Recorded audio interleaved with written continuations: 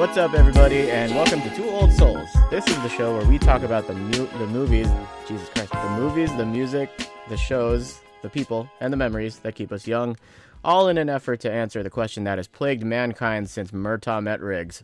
Are we too old for this shit? I'm one of your hosts, Michael, and with me, as always, is Andrew, and that's who we are today. How are you today, man? You know, I could really use some cupcakes or some peanut butter cups right about now. I'm doing good, man. Good morning so far. Hello, Washington. I think we're pretty...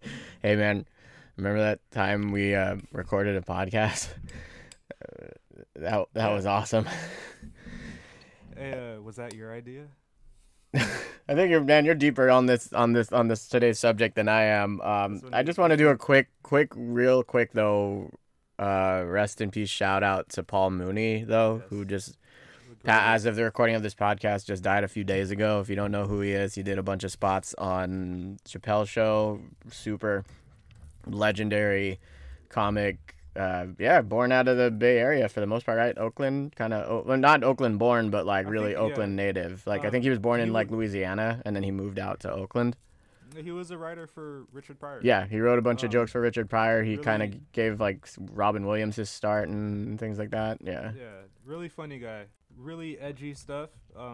Probably even, I mean, of course by today's standards, but of course, and back then too. So just a trailblazer. You might is what they would call him. You might know him best by the line, "White people love Wayne Brady because he makes Bryant Gumbel look like Malcolm X."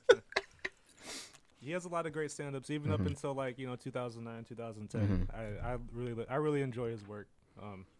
He reminds me of like a lot of the older folks that were in my life. Really acerbic. Like he kind of just feels like you're like your grandpa who just like the sharpest fucking guy, or just like your old uncle who just smartest guy in the room. There's like a certain logic to like the way he speaks, and is very like representative of, I guess, probably his generation. Yeah, and, for sure. I like it. I love that kind of humor. And I definitely want to go into his stuff more after that. After I can send you some stuff. Oh yeah, please. Yeah.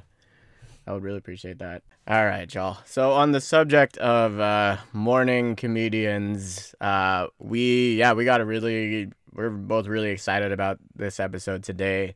So today we're going to be doing a kind of a, I guess, career retrospective of the one, the only Mr. Chris Farley.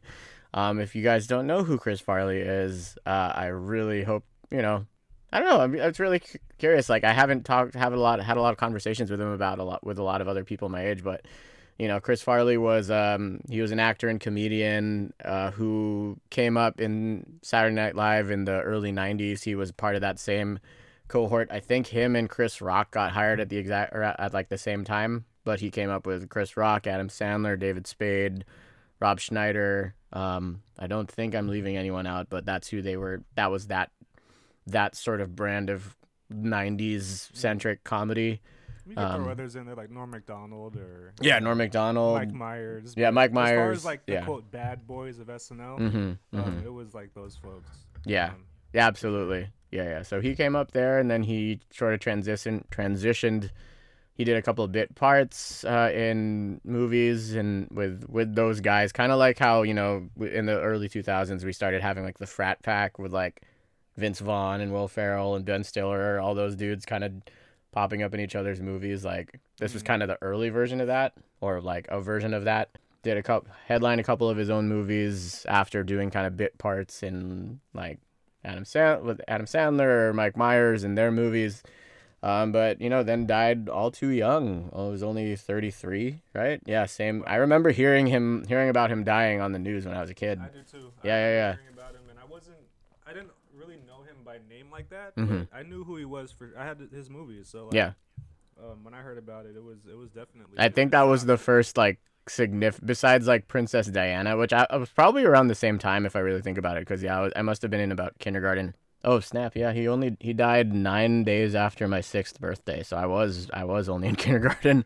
Yeah, it was in December. December 18th, 1997. Man. So an accidental.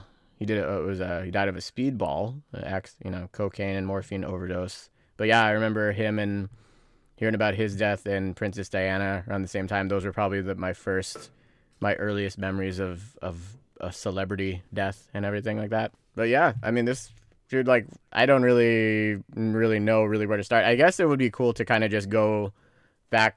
Let's start from like his later stuff and work our way backwards. Like, I think we talked about doing that before, just to kind of end on like a higher higher note, I would say. Ramp up to the really good shit. Yeah, I yeah. mean, I guess we could start with the death. I guess like it was. I remember just really enjoying him. I didn't really know. Like you said, I was probably in first grade when he died, so I knew who he was. I was aware of Beverly Hills Ninja, and that's the only movie I had. But then but that got me into the other ones. Like my dad told me about the other movies he had, and I ended up watching those. And even at a young age, I love those movies too. So and I don't know. I guess just my attachment to Chris Farley was the energy. Like, yeah, absolutely. You just hear you hear the way he laughs, and you can't help but like feel warm. I know. I'm not even gonna. Yeah, I can't even do an impression of it. Like, I think the best, like one of the best ones, was in his appearance in Billy Madison, where he's just laughing the whole time. But when after they steal the lunches. Like, yeah, who would steal 30-bag lunches? Yeah, that's a good example of his warming laugh. Yeah. But, just a talented dude. As I get older, I'd watch his stuff, and you can only see you only saw a very small amount of what I think he was gonna be able to do. In his career. Absolutely. We can talk about other folks. Yeah, we can talk about the stuff he was gonna do or was supposed to do, but for whatever reason contractually it didn't work out. We can go into some of that too. But yeah, for me. And that's always. Oh, go ahead. Oh no, I was just gonna say for me, my first thing with Chris Farley was, I think I just remember two things. So I just remember seeing commercials for Black Sheep all the time on TV, because I just remember, I didn't realize it's because like, the boulder crush like runs into the house, so it's all the cabin, so it's all slanted. So I just remember watching them like walking at an angle out of the house, which I always thought was really funny.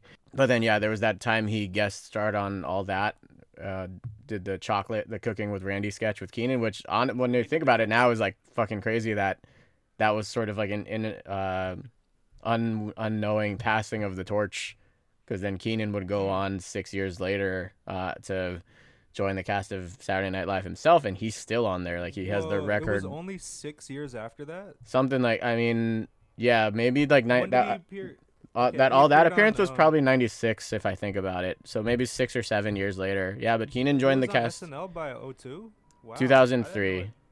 Yeah, I knew he was there for a while, but I didn't know he was there before he did Fat Albert. Fat Albert's like 04, right? Yeah. So I thought that stuff got him onto SNL. Oh no, it was the other way around. He was already there. Like, I thought he made a resurgence in movies, or he was still on the come up, and I thought SNL was the culmination of his like come up. But I guess it is in a way. But I thought it was like I remember now that I found out late he was on SNL. So that's just me being. That's me being late. Oh no, it's all good. Yeah, you're right, because it's a sketch comedy show, and I don't even think Chris Farley was on SNL at that time, right? No. He was definitely just doing kind of his solo stuff at that point. So that was just extra cool for him to come out there. And I mean, if you look, like, he's literally just doing like Matt Foley as a chef, like, and for me, like, as a person who really likes ketchup, like, that shit resonated with me too. So he's just trying to get Keenan to put ketchup on all of the chocolate recipes and everything like that. I think in hindsight though, like, I think with the sad part, we talked about how he died. That was around the time where he was making those really awkward appearances on talk shows like Letterman, Leno, where he is obviously on something. And I think there was one where he's wearing the coat from Beverly Hills Ninja, the pimp coat. And, oh yeah, I've seen that. I've seen a thumbnail of that. He's just very like obviously coked out, and he just does all these things, and I think he even mentions like he likes to embarrass himself or whatever. It's just a really sad.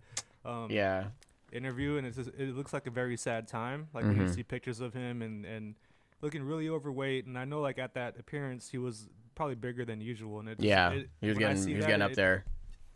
For me, it ties into like that the beginning of the downfall of his personal like life, even though his career was on a really good trajectory path. Yeah, I mean, he was like in and out of rehab and everything like that, and so when we were just learning that stuff, it's hard for me to watch all that sketch, because it's a little awkward to me because of like where he's at, and I don't know if like he might have been on the set like intoxicated, you know what I mean, under the influence. That's true, around a bunch of and that's scary to think about. And that's where it's like not you wouldn't call him a bad person, but it's obviously like an issue at that point. That's where we like not, like addiction is a terrible thing. And, until like look back and see how loved he was amongst his peers and like how they would all kind of remind him about like, hey dude, like maybe you should not do this or you should do something else. Like people tried to help him. Yeah.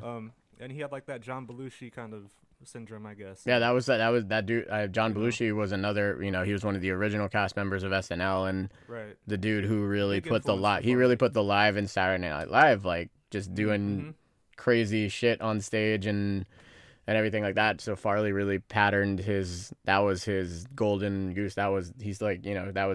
He stand that guy super hard and really patterned himself after that and aspired to that, and they both died, I think, of the exact same thing. That was the other crazy thing. But and there's like even quotes of Farley saying like it's fine and dandy, like like if I die like this or whatever. Like there's really self-destructive things that for someone who's a big role model to me, that at least I'm happy to look back on it and appreciate him, but also understand like this guy was a very flawed and hurt human. Oh, that's absolutely. The sad part about being like an actor or artist, that a lot of these people are troubled. Yeah.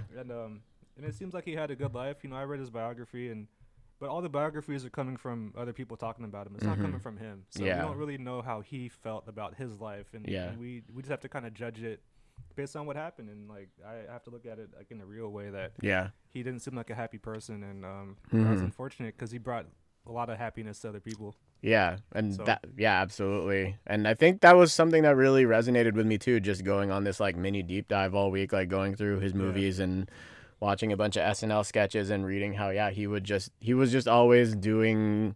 There's an A&E biography piece on him called Anything for a Laugh, and that's really how he lived. Like he would just do anything. All he wanted to do was to make people laugh, and he didn't really care what he had to do it, whether he was like mooning people out the window of a limousine, and I think maybe he even actually like took a shit out of that window or whatever. And whether it was the audience or even just his coworkers, his cast members / closest friends at SNL, and it clearly must have come. We can only really speculate, but it really seems like it came from a place of I think most comedians have this anyway. I don't think you can become a stand-up comic without, like, yes, there's a self-confidence that it requires to do that, but I think it also comes from a place. A lot of stand-up comedians or comedians in general, I feel like a lot of them just have a lot of insecurities and whatever you want to call it, insecurities, demons, issues, and like that's not a bad thing. We all have that, but I think like a lot of that fuels them creatively, in various ways. It comes from a dark place. Yeah.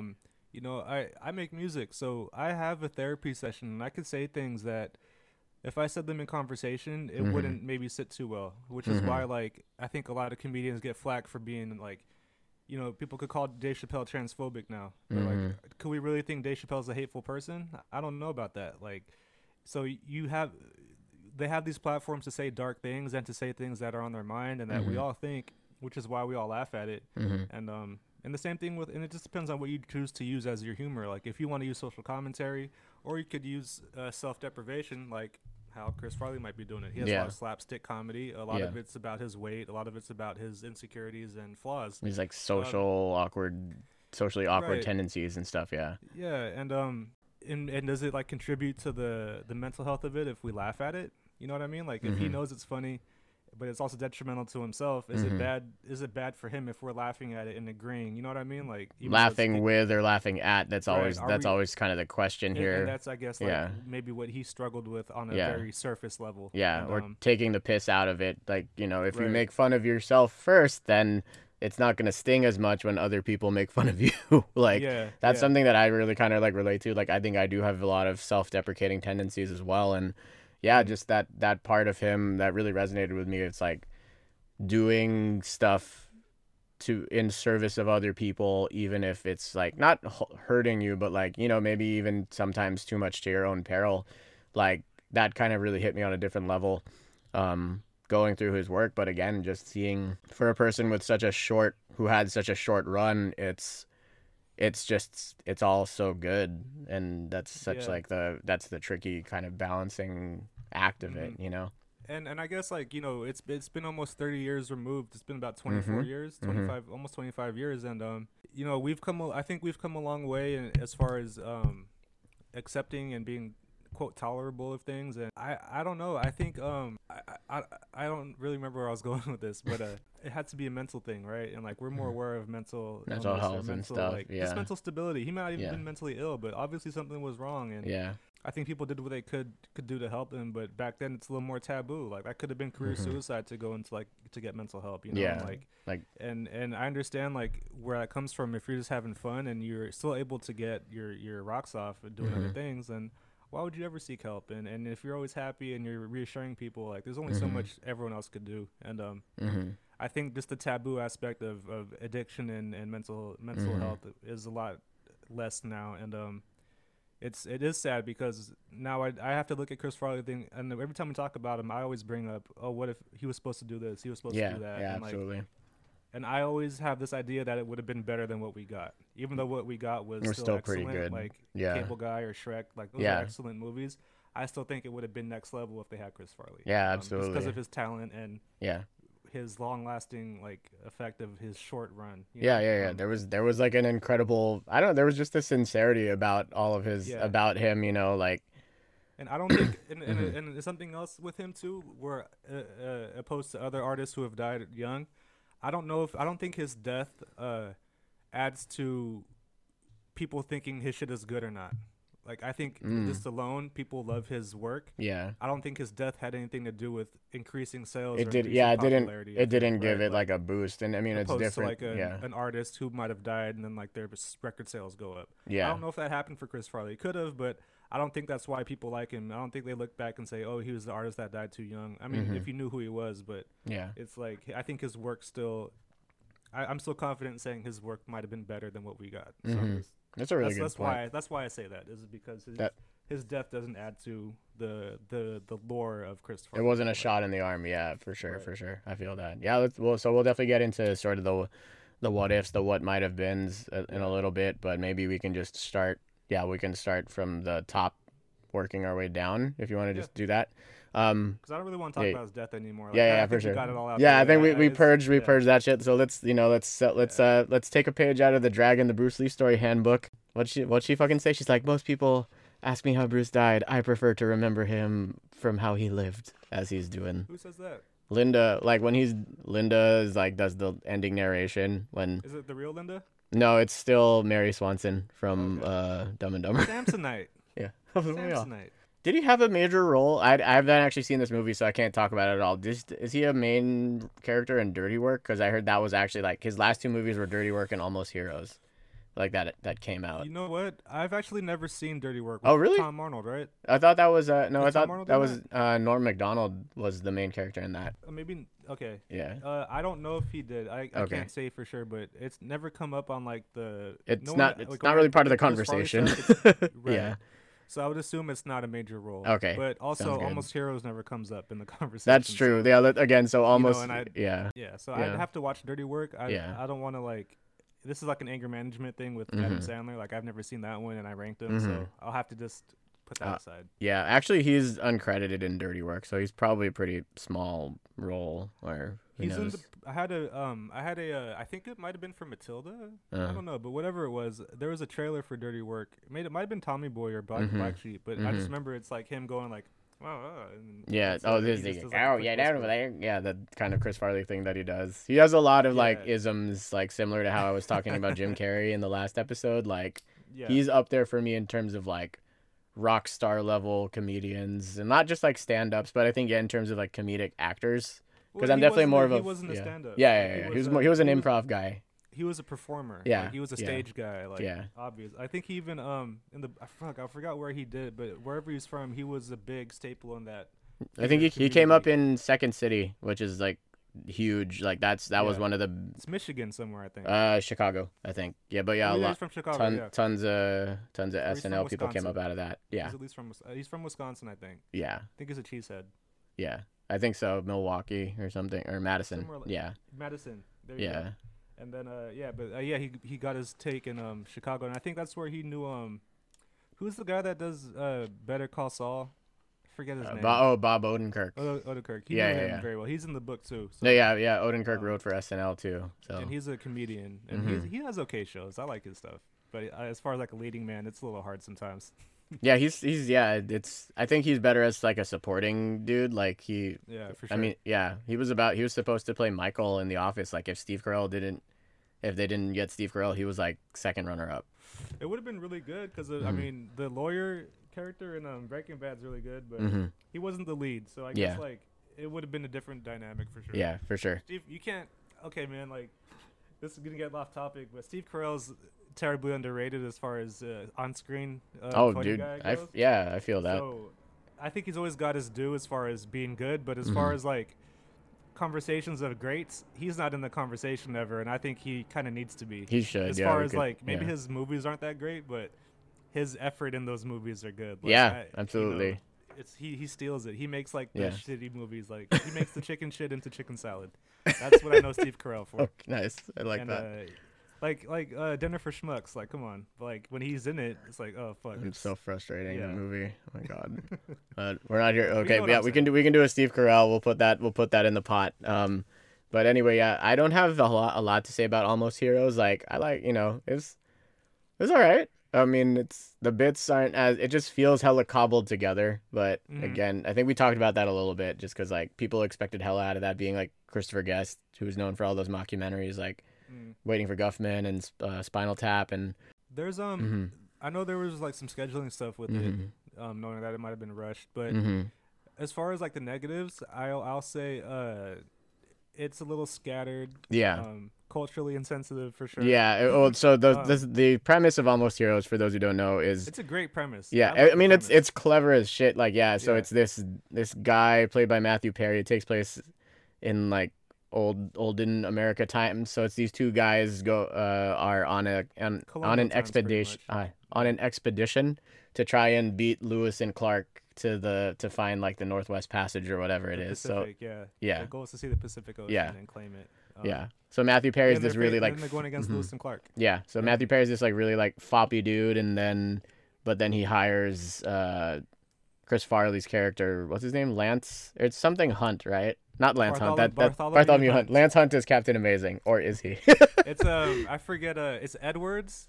Leslie Edwards and Bartholomew Hunt. Matthew Perry plays this guy named Leslie Edwards, and Chris Farley is Bartholomew Hunt, who pretty much acts as like the navigator and the guy who's supposed to, he's like a Davy Crockett kind of guy or whatever. Right. He's supposed to be like who William Clark is, I guess. Right. He's like, why'd you get me? Why don't you just get William Clark? He's like, you don't think I tried? So he apparently this guy is known. Chris Farley's character is known as like he's next in line, I guess, from what he's saying. So yeah, I and like the negatives. I think Matthew Perry is the villain for David Spade. Absolutely. I mean, we need a sarcastic guy. It's a disservice to Matthew Perry because I think he does really well in this movie for being virtually unknown. You know what I mean? Like, I mean, he was still Chandler, but he wasn't really. He didn't really break into movies that like he did. He tried in the late '90s for sure. Whole 9 yards and shit. But like this was, I liked him in this. I don't usually like him. He's always kind of hit or miss for me. So I'm not the biggest Friends fan. Yeah.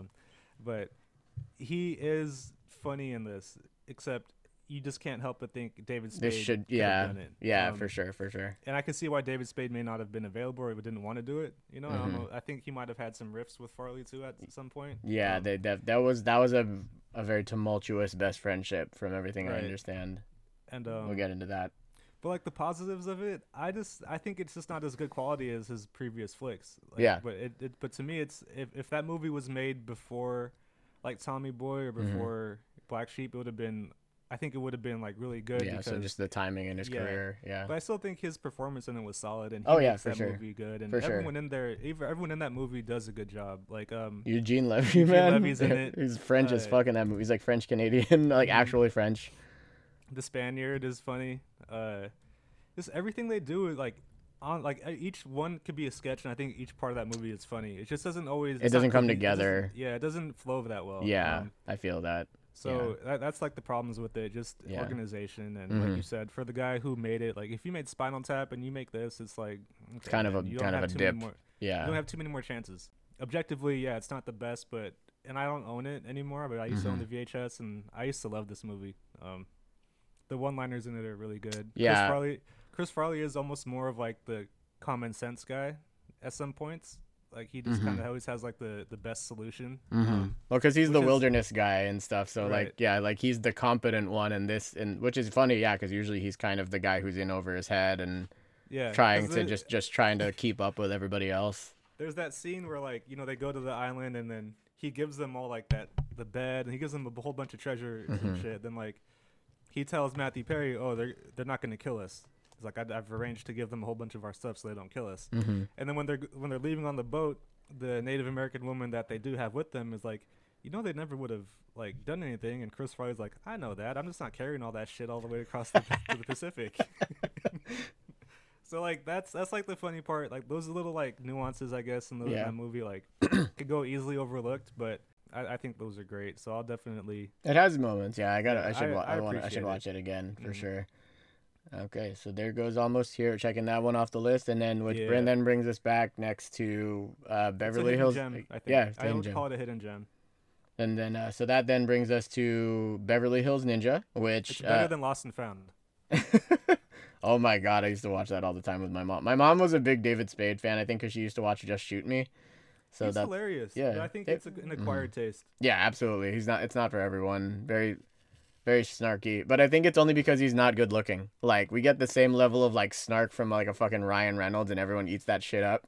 Isn't it funny in how like David because he's Spade's, so like portrayed yeah, as a ladies' man too? I know, yeah, but because he's so kind of like mousy looking and shit like that, like it goes off. There's a different taste to it. Well, that's why I like That's why like Joe Dirt is such like a good movie for Mm-hmm. him because it's like totally like not who he is. Yeah, but that's he true. plays it so well. Yeah, It's, I like, fucking love Joe Dirt. Bringing that attitude to like a shitty guy, like Like a humble guy is actually pretty. white funny. trash.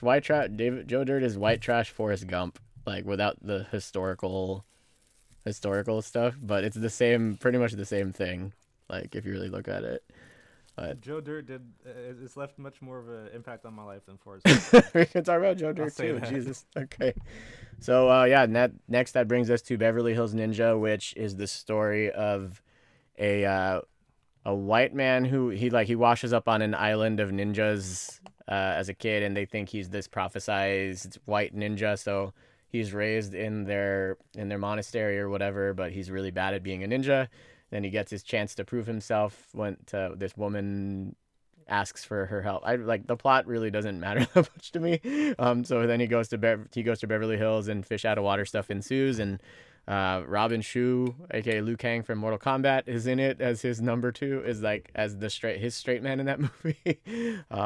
That's pretty much all you need to know. It's on Netflix though, so if you're interested in it, and if you got nothing to do, and if you're maybe a little drunk, check it out. And if you have 80 minutes to spare. But yeah, there's something really endearing about this movie too. But I think because the whole time I'm like, damn, like did like fucking the guys who made Kung Fu Panda just watch this movie and over again and decide to like, hey, I think we got something here. I would make that argument for Nacho Libre. So Nacho Libre is actually based on a true story or like a real thing. Okay. So yeah, there was actually maybe he was actually a priest in Mexico who would moonlight as a luchador to support the orphans at his church, and actually Was he white? No. Wasn't the Jack Black character white? He was half That white, movie, half like- Mexican is Okay, how they that's why, like, justified that's it. why I like threw it in there. Is like, Yeah. is that more homage to like Jack Black's super secret most influential person? Oh, so actually it was based on a real guy named Sergio Gutierrez Benitez, who was a Mexican priest, but his real name was Fray Tormenta, which in English I guess translates to Friar Storm. But actually I think that's where they got the basis for King in the Tekken games. Okay. Yeah, because Okay. he was like, because that's the reason he wrestled, was to support like an orphanage or something like that. Nice. Yeah, Beverly Hills Ninja, dude, like there's so many good bits, and I think that's probably the biggest, because it's a martial arts comedy. I would say that's where the most mileage in his movies out of the like the physical comedy. Because I just remember like the bit with like the burning himself on the okay, cauldron and like I trying know to what you're saying. trying to Okay. walk on the rice paper and everything like that. Like, yeah, When he like burns the scroll. yeah. It's burning. Yeah, I Yes, could tell. the words have been seared. He's like, yes, I know the words have been seared into my soul as well. Oh, wait, But, sorry. This is the legend about and the sensei and the twin geishas. Also a good legend, but not the one we're looking for. yeah, you're right. Yeah, the physical slapstick comedy does go better with this because it's more necessary. Yeah. There's just a lot of shit that happens. And also you have Chris Rock like as a side character. Yeah, who Joey the I think bellhop. is miles ahead of a comedian and funny than David Spade is. So like Yeah. to have his little anecdotes without being like a real straight man to Chris Farley, like it's he's just kind of more of a doofus than, than Chris Farley, but he still throws in like some common sense. Mm-hmm. So, but he's like blindly leading. He's like blindly following Chris Farley's method, Yeah. and he's succeeding at blind. It's a good Keep good practicing. it's a good side story to the main story. Yeah. Because opposed to the other movies, Chris Farley doesn't have like a one person that's guiding him. Like he has like a sensei, but he also has his brother looking over him. Yeah. Like, he has Robin Shue like go looking Bay. out for him secretly. So Yeah. meaning that if something's about to happen, his brother's in disguise somewhere and he pops up. He pops up and he tries does to- all the fighting for him and everything like that. right. Like, And he never notices it until the end. you know, that's so funny It's to me. great. Yeah. That's because he doesn't even Um, have normal intuition, not even ninja intuition. You know, I could never understand what he was saying when I was a kid. I was like, "What is he saying?" Like, The sensei. yeah, Yeah. it was too fast for me to understand. Yeah. He has this like But- hush tone. What I do like about the movie though, it's a cool depiction of. Have you ever been in a situation where say you spend a lot of time practicing something, right? You just never feel like you're good enough. You're always kind of failing. And Oh, you all always the kinda time. fuck up. But Yeah. then when you actually go out and have to do what you've been practicing, you actually do it really well. Mhm. I guess maybe in our field it's a little more. Yeah, I see what you're You saying. could actually see it a little more often. Like Yeah, you know, we talk about kids that we have trouble with. But Yeah, then yeah, when you yeah. actually have to deal with it, it's actually a lot more easy than you think it is. because it's But you just find yourself- you're just in the moment and you just have to Right. rely on yourself and everything that you've learned. And yeah, dude, that's actually So- super on the money. That's the most like deepest commentary on Beverly Hills Ninja I think I've ever heard. Right, yeah, because look at when he's at the monastery Mhm. and he's just like like when Fucking he up all over the fucking place. Like, spills the boiling water because it's too hot. He doesn't want to get the tattoo marks. He gets Yeah. them anyway, but he can't hold them there. yeah, He fucks up the scrolls. yeah. He He spills all the shatters ashes. Takuri. Sensei's gonna kill me. And he like rubs Master them together Go. at the end and Master rubs them on his Go. shit. Like so, there's that. But when he's demonstrating in the hotel room to Joey, he's like flawless almost. And then until he hits the thing, right? Or he does something Yeah. where Dude, when he does that little roll back, I'm like, he's like actually for a big fat guy, he's like really graceful. Like I can't do a cartwheel the way Chris Farley can. He's a football player. Oh, okay, that's why. Yeah, like He's I a- can't do he's an cartwheels athlete. like him. Like he's like there's Well, like the viewers can't see it, but there's Yeah. like in the book, there's pictures of him in like his rugby outfits and shit. Like, okay, he's yeah. not, So like- he's really athletic. you know Like what he's I like mean? he's like the kingpin. You know, like look everybody at him think. here, like in Yeah. this picture, like in this boat, like yeah. it's not like a. He's nothing like those SNL pictures, you know. Like, Yeah. I can't even like I don't even know if you could tell which one is him in that picture. Yeah, so he's like the kingpin because everybody thinks like the kingpin's just this fat guy, but like no, he'll fuck you up. Like there's Look at muscle the under top the one. fat. Look at that badass. Okay. Like he's not like when you look at him, it's like where did your insecurities come from, man? Because you're a pretty good looking guy. You look active. You got kids following you. And I will like, say he had know what I very mean? striking eyes. Like they kind of just pierce into your soul if you look like yeah. There's very soulful, Like, but I that's would- probably what sold the performances for me so much. I would kill to have a friend like that. You Mhm. know, like I'm sure like a lot of people who were friends with him loved him. So like okay, I don't want to get into all that, but Mhm. so that's what I get from Beverly Hills Ninja the most is you could practice and you could always never get validation, and then once you go out and actually do it, Mhm. and you do get validation from real life results, whether you're being helped or not, like. Mhm. It's the results are there because of how much it's in you. The words Yeah. have been seared into his soul as That's well. that's so. literally actually that's literally what fucking Kung Fu Panda. That's the same exact. I'm convinced now that Kung Fu Panda just ripped off Beverly Hills Ninja because that's the same moral. Like there is no secret ingredient. Like the secret ingredient is just you. Mhm. Like, so yeah, That's there you big. go. That's a big message. So They made DreamWorks. sequels to- They made sequels to Kung Fu Panda. Yeah. Mm-hmm. Because that's a message that you have to keep on passing on. Like Mhm. you have to keep on giving that message out there. And I think all his movies kind of have that message in it. Too. That's true. Yeah, especially because he is always kind of like the underdog that nobody expects anything out of. You know. Yeah. Which actually actually, expect yeah, him maybe to that's fail. why it resonates for me so much. It's just like kind of like like what's the word I'm looking for here? Like transcending. There you go. Like transcending like your circumstances or what not only what people do or do not expect out of you, but also like what you really expect out of yourself and everything like that. Yeah. You'll exceed everyone else's expectations before your own. Yeah.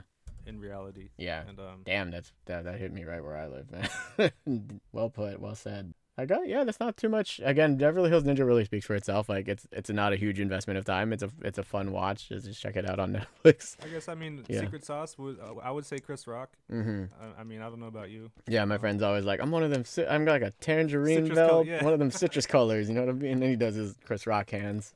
I know I've said that to you a couple of times. My favorite line is definitely like, keep practicing, Joey, and someday I promise you will choke that chicken. You look like a pimp. Ah, yes. Thank you. Anything. And as a pimp, I will blend into Beverly Hills like MSG and miso soup. I guess like Chris Farley is really good at like just like you said the physical stuff. So a big part of it, a big one that always stuck out to me was when he's trying to find Sally Jones or Allison Page in Hollywood, and he like goes and he like Sally Jones, and he pulls the purse and it's a man. But it's a guy with the purse and long hair like Fabio, and he's and his face like he goes whoa, and you look like my friend, but so far you look like her. I mean him, but up close you don't look like either of them. They are twins, and this is nice. Like it was so awkward, but he played it so well, and and when he steps in the shit too, like that just made me, there's a whole bunch of small things in that movie that just kill me. Did you know that just real quick? Did you know? I didn't notice this until recently, but because fucking Martin Tanley's number 2 guy, the guy with the goatee. Did you know? You know who that is, right? Yeah, this like Sub-Zero's brother in Mortal Kombat and Reptile. Yeah. Did you know? I think there's another cameo in there somewhere. Might just be the music.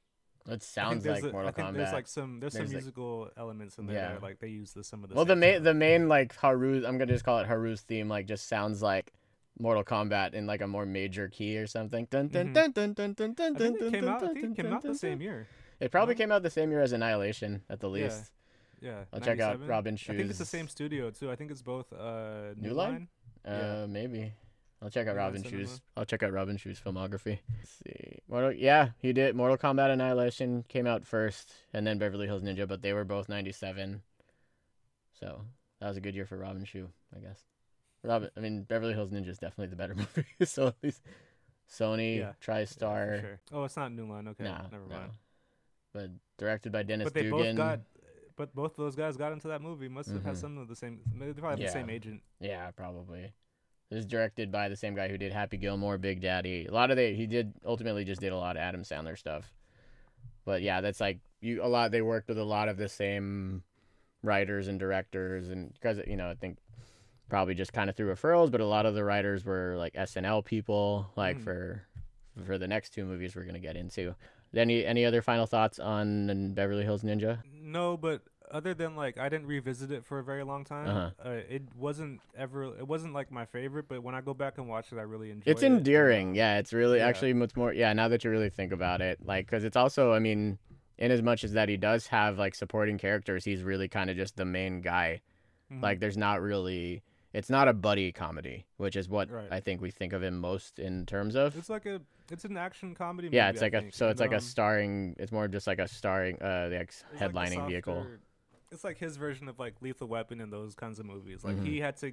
I don't want to say Rush Hour, but like it's like in between Rush Hour and like his usual comedies. It was like a step. It was like in the area between like the like the movies like Tommy Boy, Black Sheep mixed with like a Rush Hour. Not as action packed as Rush Hour. No, definitely not as comedically written as not as much wit. I guess, as it's not as sharp of a movie, but again, I think like the character is just so sincere and earnest and shit that you're rooting for him the whole time, So yeah.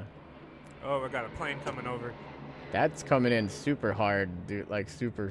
I live in the same area, so I hear the planes all the time. But that's cool. Yeah, I was just waiting to see when that would die out. That was amazing. Okay, so shall we move on further back into time? Yeah. So we're about to get into Yeah, so now we're getting into probably the two most well-known movies of Chris Farley's career as far as like a leading actor goes. So this one is 1996's Black Sheep, which I believe, let's see here, which stars him and David Spade from SNL, directed by Penelope Spheris, who I think is best known for directing Wayne's World, actually, and written by Fred Wolf, who was an SNL writer. Okay. This one had a really weird production history, and I think it was the movie was greenlit when the script was only 60 pages in, and Paramount was actually kind of strong arming. They contracted Chris Farley for 2 movies or something like that. So there's a lot of drama with like Paramount and like Lorne Michaels, and they just wanted, because they felt that they didn't promote Tommy Boy enough, so they just wanted to like make more money off Chris Farley basically. So they really rushed this into production. Because they weren't sure that Tommy Boy was going to be as much of a hit that it was. Yeah. So that's Like, so that's why this one really feels this one really feels cobbled together for sure. It feels rushed, but I do. Okay, I know in the polls, before we get to the polls, I put that as like my favorite, but I don't really like it more than Tommy Boy. Yeah. I just did that to be. You wanted to be the guy who said I it. just wanted to like give it some of the shine that I think that people will overlook. But there are Tommy parts Boy to this for movie sure. to like. Yeah. You can't say it's better than Tommy Boy. Come on. Yeah. Like, Tommy Boy's. Once we get there, we could do a whole episode on Tommy Boy. It's if we really wanted. I mean, for me, it's I like could. I could do a solo podcast on Tommy Boy. Oh damn! Okay. I was gonna wear my Callahan auto shirt today, but it's a little hot. Oh, I forgot you had that. Yeah. It's great. Yeah. I'm So sorry. Go ahead. Black Sheep to me is kind of like the way I think of it, and we'll talk more about Tommy Boy at length once we get to that point. But Tommy Boy is like Sprite, and Black Sheep to me is like Sierra Mist. Like, it's still pretty good. It's not as good as Sprite, but it's still pretty good. That's just me because my other great love in life besides ketchup is lemon lime soda, apparently. So Tommy Boy is the story of Mike Donnelly. That's Chris's character. Black Sheep. Or Black Sheep. Shit. Sorry. Thank you. So Black Sheep is the story of Mike Donnelly, Chris's character, and him and Steve, played by David Spade, and they are trying to.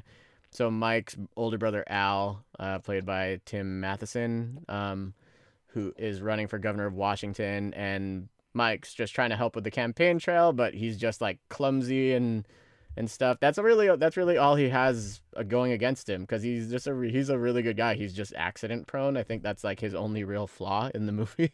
But it's kind of like then it reminds me of like Malibu's Most Wanted, because like the campaign directors or whatever, the campaign managers for Al want Mike out of the way, so Steve is tasked with just keeping him out of any major events to not fuck anything up. And so Taye Diggs and David Spade have played similar roles. Yes, yeah. Give me a ride, punk, or I will dust your ass, biatch.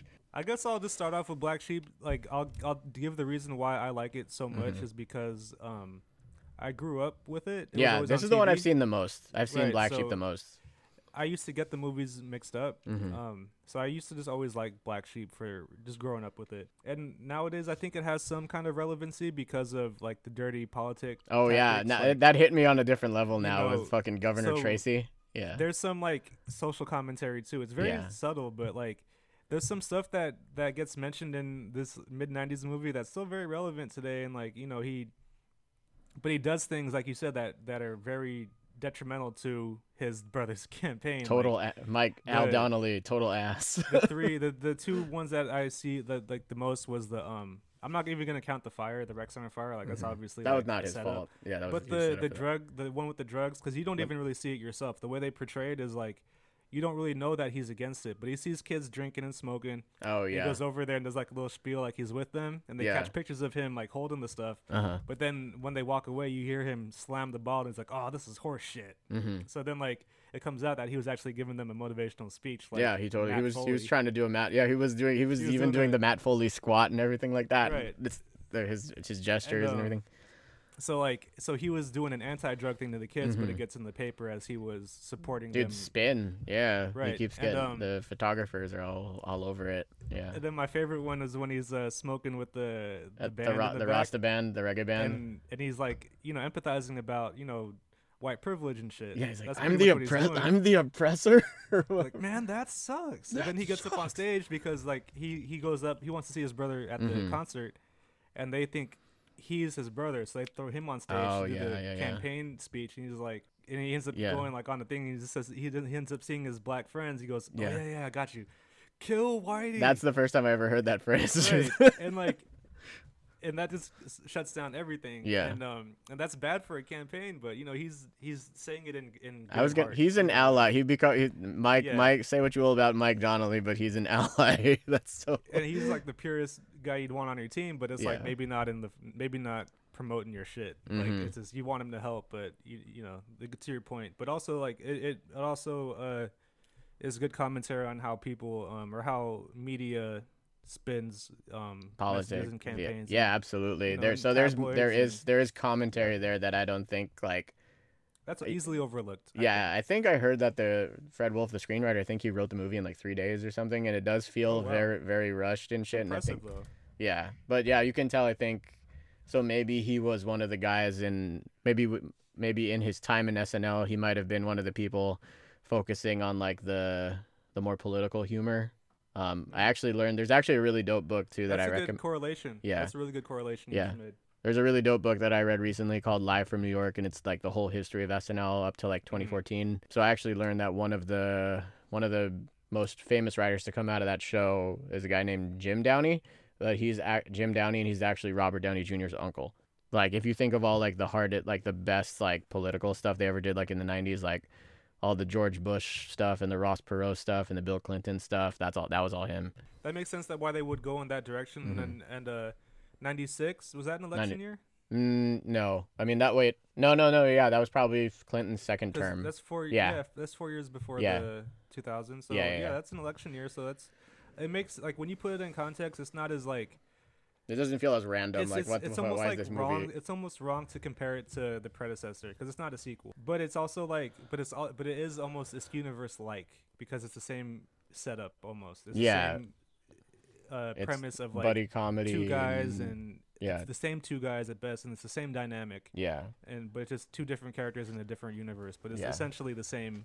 I guess the same arc, I guess, kind of thing. Yeah, same character arc. Because he is just trying to help his. He just like Mike's a good dude. Again, he just really like he cares about his job at the rec center and everything. I liked the scene of him playing football with the kids because it kind of reminded me of the dodgeball scene in Billy Madison, but he's just like just like juking people and everything like that. Yeah. And then of course Gary Busey is a big that's part the of why I like this movie. Secret sauce. Let's just give it up to Gary Busey. Is this before his accident? Before he went like all weird? Okay, I do have some context there. So I did have somebody, Brennan on Instagram wrote in, gave me some context. He said this was actually after his accident, the motorcycle accident apparently. Right. So I didn't really know about this. So Gary Busey was in a motorcycle accident. Yeah, and I think it gave him some like brain damage or something. Yeah. Or something happened to where he wasn't performing the same. It was on The Surreal Life. I remember whatever it was, like that VH1 show that he was on. Yeah. And I remember learning about it like that. And I was like, okay, that's why he's a little kooky, like a little weird. Because I think what was it? Deep Impact? Point Break? We're talking about Point Break. Yeah, Point Break, not Deep. Why am I thinking of Van Damme movies? Oh, he's good in Point Break as Keanu's superior. Utah. Yeah. Get me too. Yeah.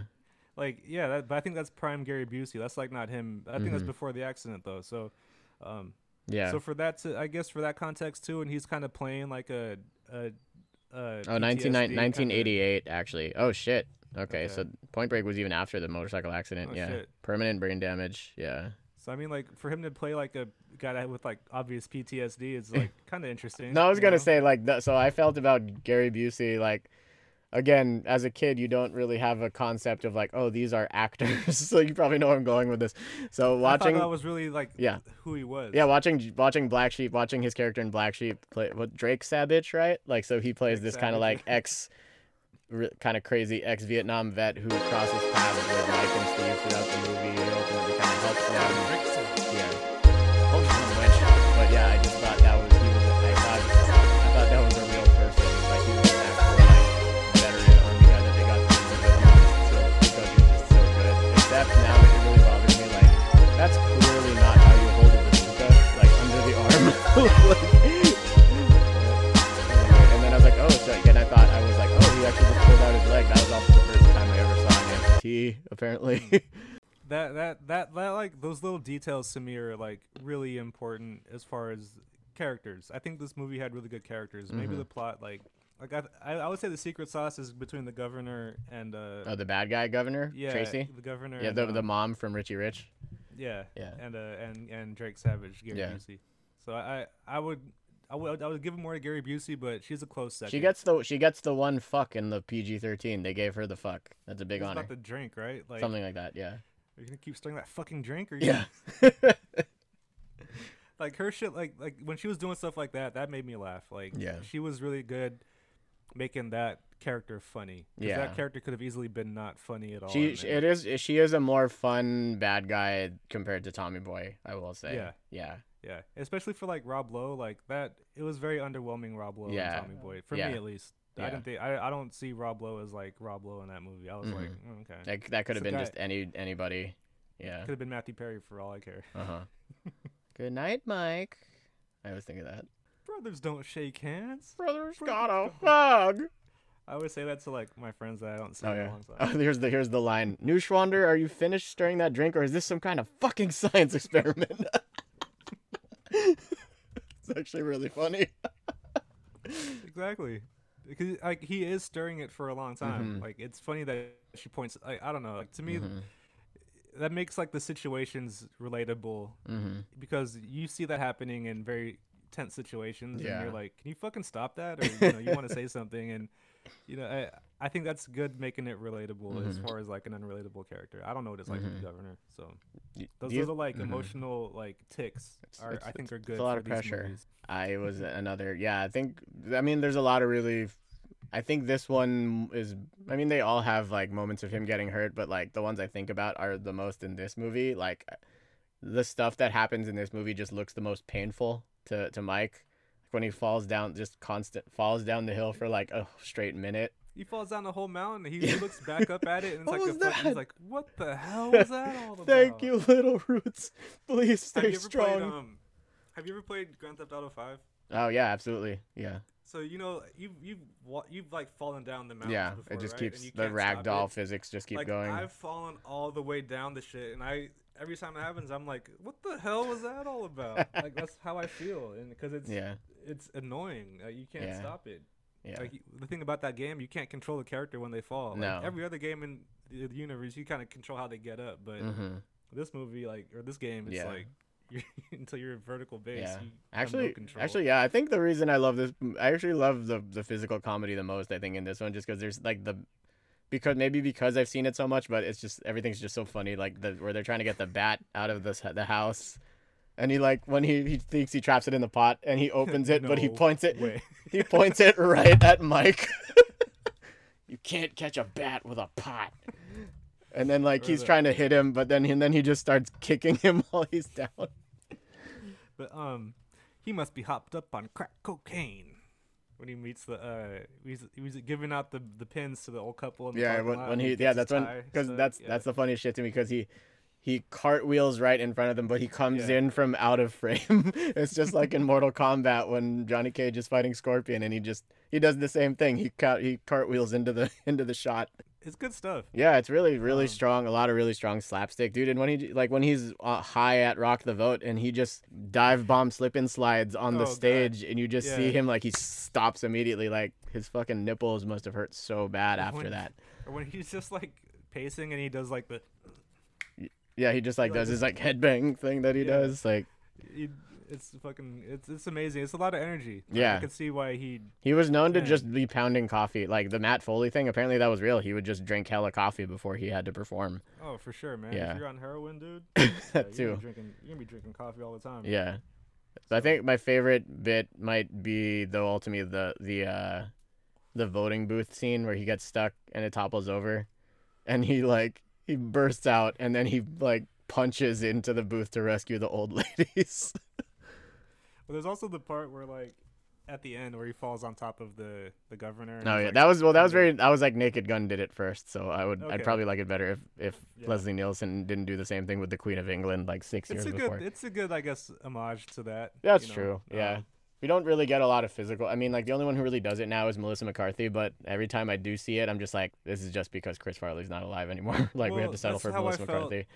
when I first saw I saw Saving Silverman. And that was my introduction to Jack Black, or knowing Oh, who okay. Jack Black was. Yeah. And when some of the stuff he does in that movie, really thought I at that early of an age, I was like, oh, he's just trying to be Chris Farley. Right. Like right. there's that scene where Jackie gets stuck in the car, then when he like gets out of it, he does like some really weird thing with his body. And Yeah. I'm like, Yeah.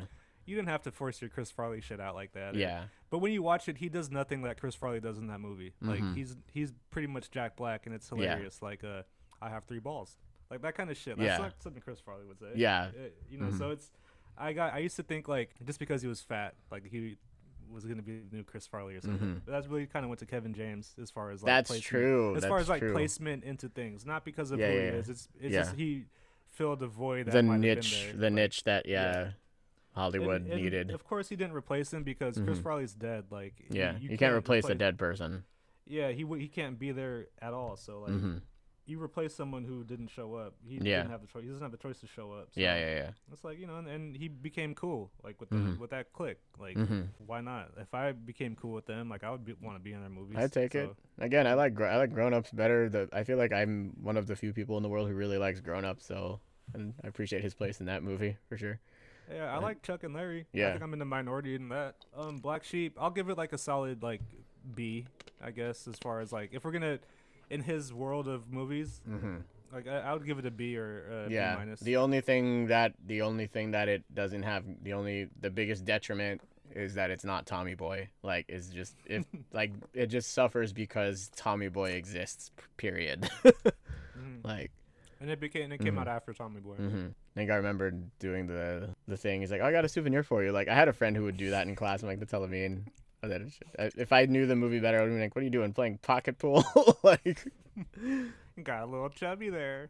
Got every single one of them on Laserdisc. Terminator as the little redhead or little redneck kid. Who, Oh like, yeah, that's totally him. Yeah, I forgot about that. Yeah, that dude's freckles game is insane.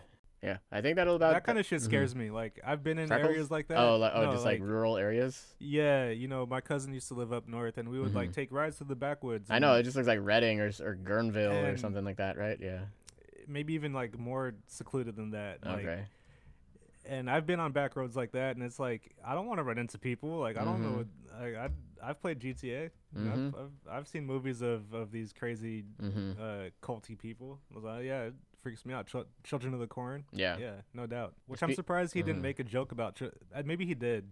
That probably know. was on the cutting. Well, actually, like David Spade hated. Like David Spade, I think, just totally hated the production of this whole movie. Like, he fought with the director. Apparently, like the shoot coupled with the lighting setup, like gave him permanent like eye damage. So that's why anytime you Oh, see shit. David Spade now, he's always wearing a trucker hat. Like that's Okay. that's out of necessity because like he can't deal with like studio lights. I think that's also referenced in like Dickie Roberts, which I haven't seen in a very long time. But yeah, I think him and Farley definitely had some issues as well. That might have also started like on Tommy Boy, but I think that is also kind of like the thing. Maybe it's like it's that same thing of like, oh, you think that going on a vacation with your best friend is going to be so awesome, or moving in with your best friend, but like once you're in an environment where it's just down to the two of you, like all the shit really comes out and you realize the ways that you might still be best friends, but it comes to light the ways that you guys genuinely can't stand each other.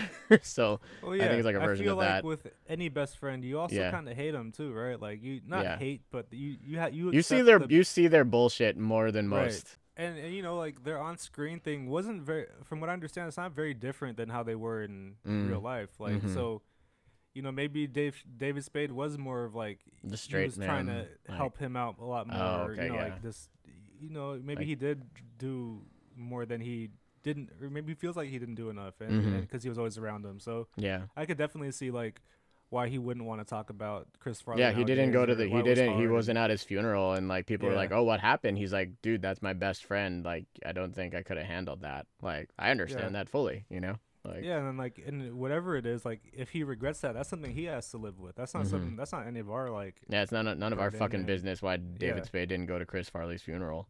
If anything, it's like you should understand, out of all people, why he wouldn't go. Like Mm-hmm. maybe like family's a different matter, but you know he Mhm. knew a different side of him, and it's like, yeah, I wouldn't want to see my best friend, especially like that young too. Yeah. And knowing what led to it, like, and knowing Mhm. how it happened, and it's Mhm. like I don't want to be reminded. And Yeah. so his last time with Chris Farley was a lot better than what it would have been if he saw him in a box. That's So, a good point. That's a really good yeah. point. Especially, the circumstances and the Like context for most people, make probably everything. it was. So that was on that.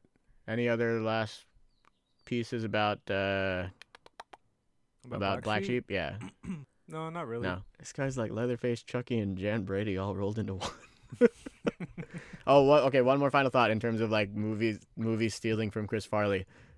Mission Impossible absolutely stole from Black Sheep.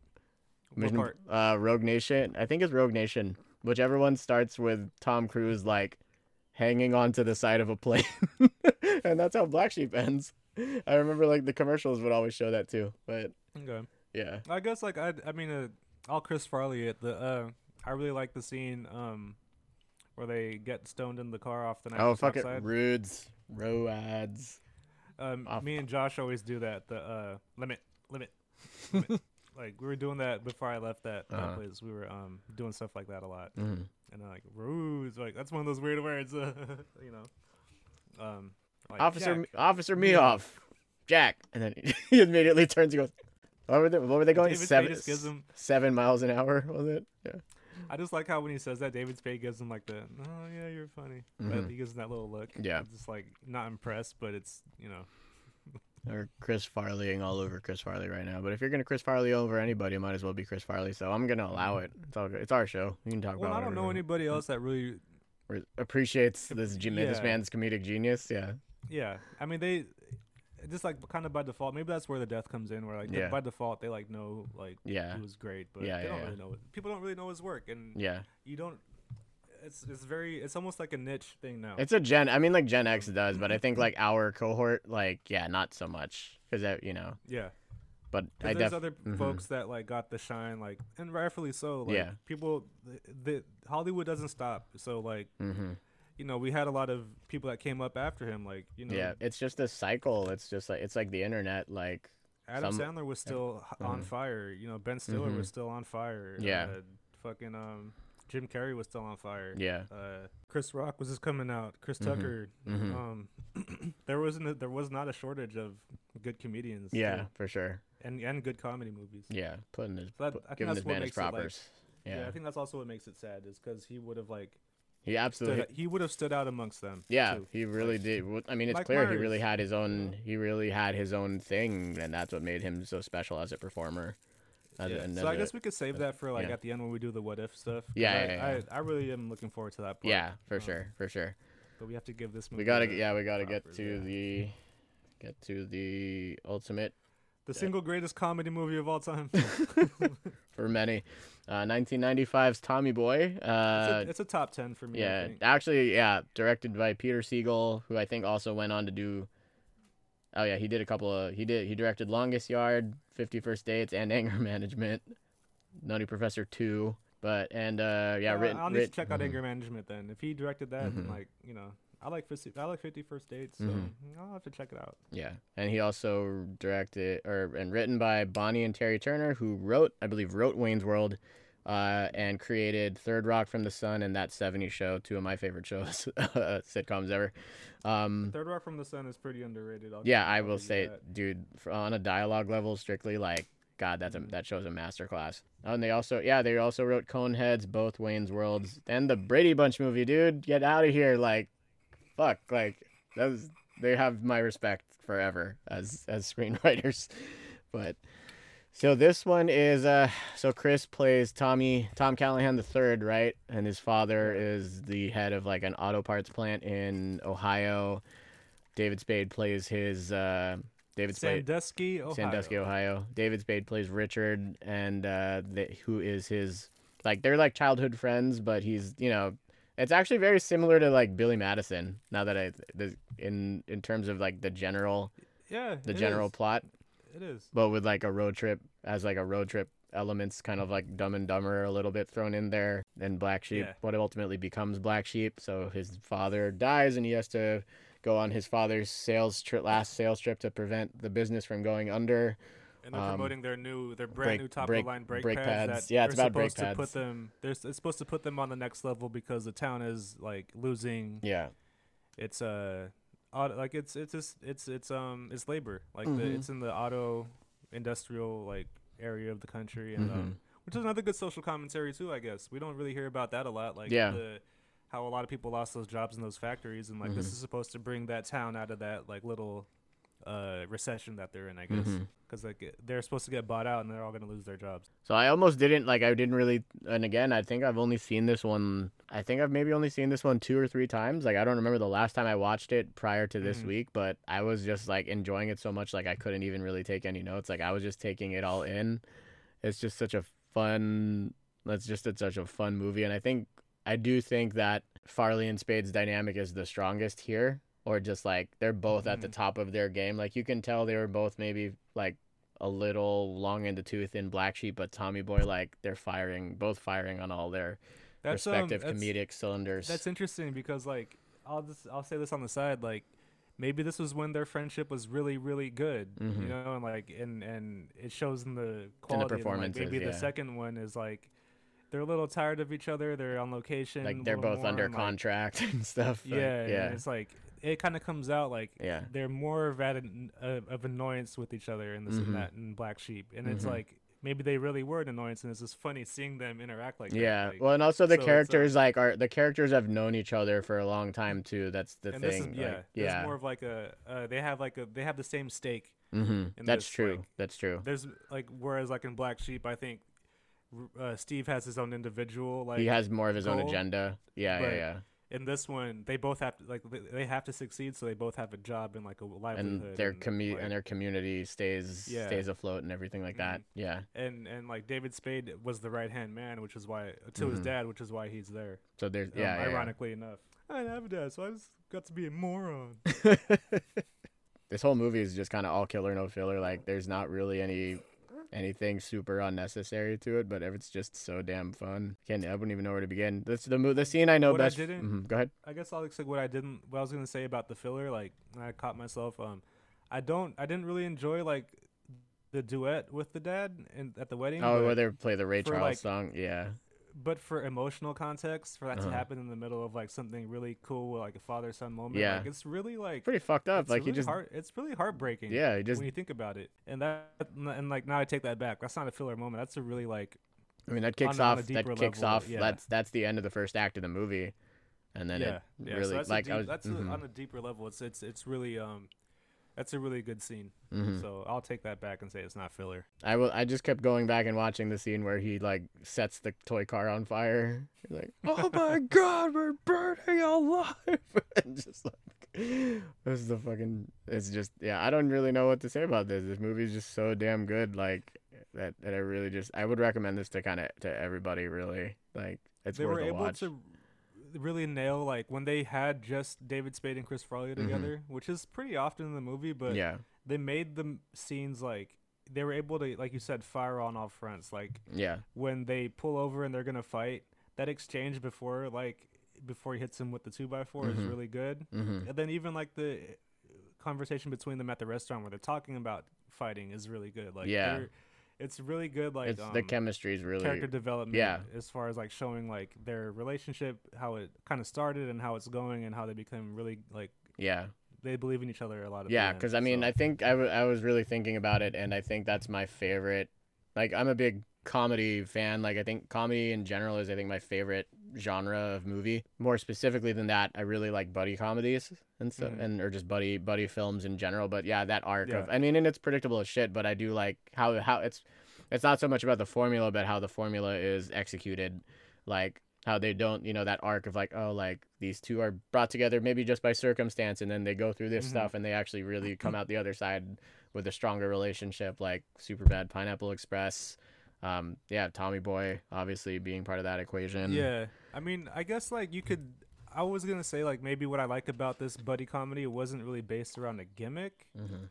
I mean, it kind of is a gimmick, like the dumb fat guy and the smart ass guy, but it's not as much of a gimmick to me as like Bill and Ted, where they're obviously like stoner guys. It's a shtick. There's a difference between premise and shtick. Like, right. And Chris Farley definitely has his shtick, but like to me, there was enough of a balance to where like, where I even think about Ferris Bueller, where it's not it's not a buddy comedy, but I think the way the characters balance each other out, like Cameron and Ferris and stuff. I don't like Ferris because he's just like He's kind of a constantly an asshole. And Yeah. it's not an asshole like in an endearing way like David Spade, dick.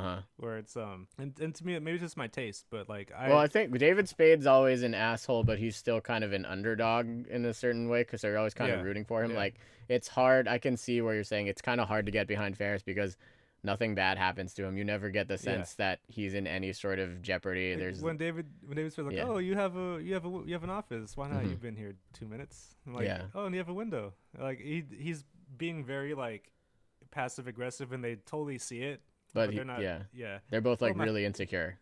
My fellow nerds and I are also, like they know that he's like, saying like, hey, I recognize you guys think what you think of me, but I'm gonna do it anyways. So That's a really good point. I never really thought about that too. But yeah, it's like you're rooting. I think that's why it's on a character and like story level, it's a bit better than where it's better than Black Sheep is like you're both really rooting for them. Like you're really waiting for, like, Tommy just keeps failing and failing throughout the whole movie, and like it's just good. I mean, it's just good ass storytelling where like he finally gets his dad's saying about the T-bone and the butcher right at the very end.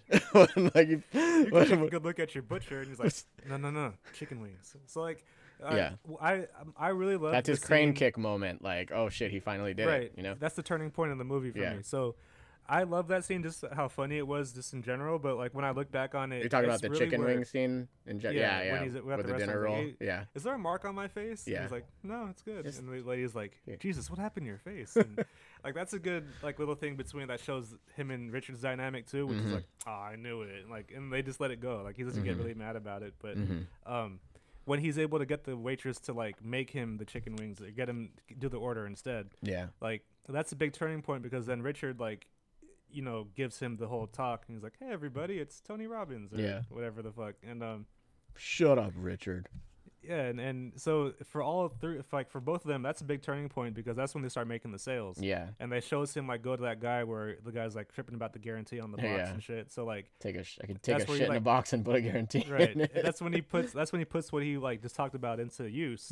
He reminds him of the chicken wings. So, like that scene was always funny to me. It was like one of the funniest scenes, but it like I didn't realize until after a while that was the big turning point, and that's where it turned around for them as far as selling, and they were having a good time. They started singing songs in Spanish on the road together. Like It is true.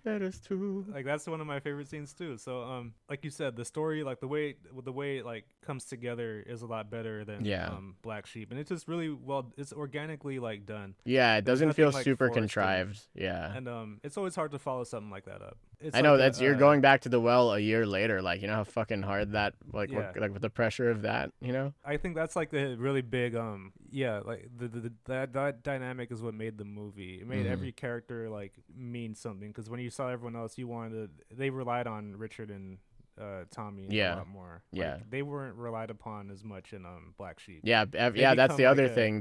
They just wanted him out of the way the whole time. Yeah.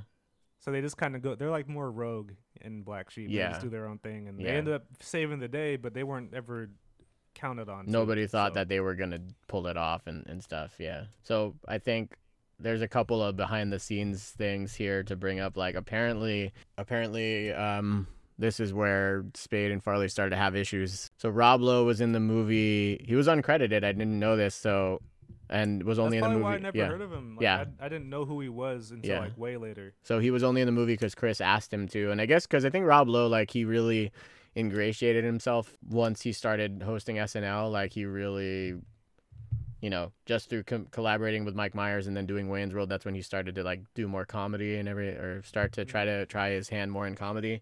But apparently, I think Spade was, like, maybe he was slightly better friends with Spade, and, like, they were chopping it up on set, and Chris got really jealous and was like, hey, how's your friend Rob Lowe? Like no, for real. Like when like the new friend, the new guy, This is funny. Like the new guy comes to school, and they make friends with your friend, and you get hella like territorial.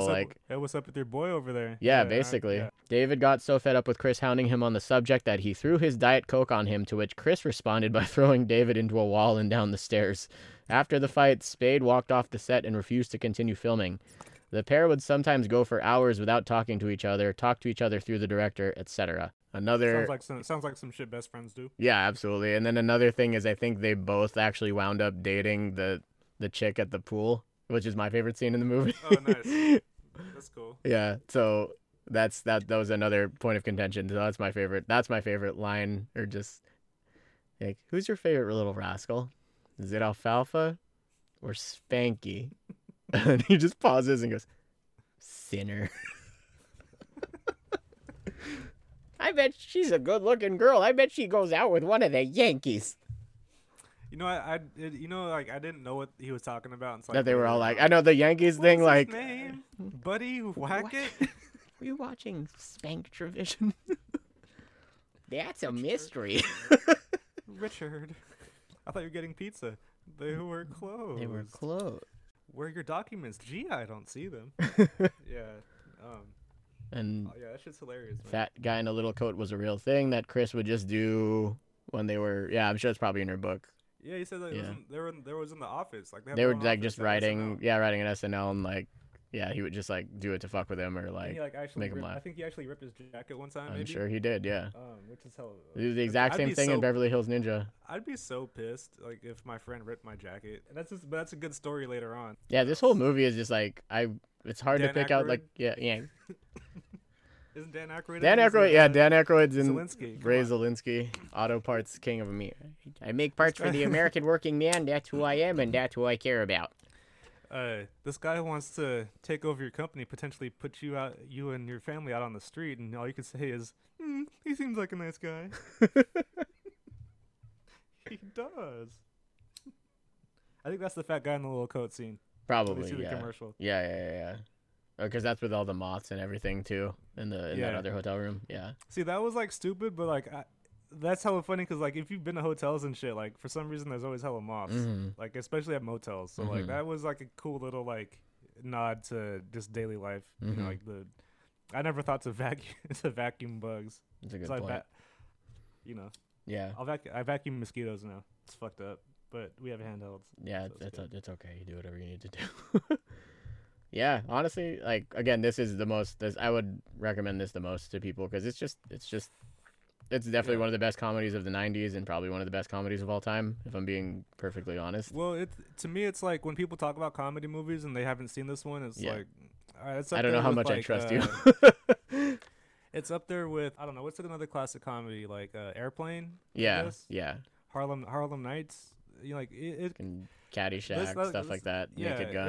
It's definitely that generation's version of that. And like I think in our generation there was just a lot of them because people tend to look at Adam Sandler. Yeah, the Will Ferrell, Seth Rogen stuff. Like, yeah. Yeah, and like let's not forget about like the dark comedies too, like were really prevalent in our time. So like it's easy to get lost in, especially now with like movies that are considered great, like The Hangovers and the Judd Apatow series, like all those movies, and Kevin Smith too. You know, it's easy to forget about Farley's contribution to the genre because I think he's been very influential. I think those movies are very influential. But there's only so much you could do with the film now. Like, he doesn't have a whole bunch of secret stuff that was never released. It's not like a Tupac situation. Posthumous stuff. Yeah.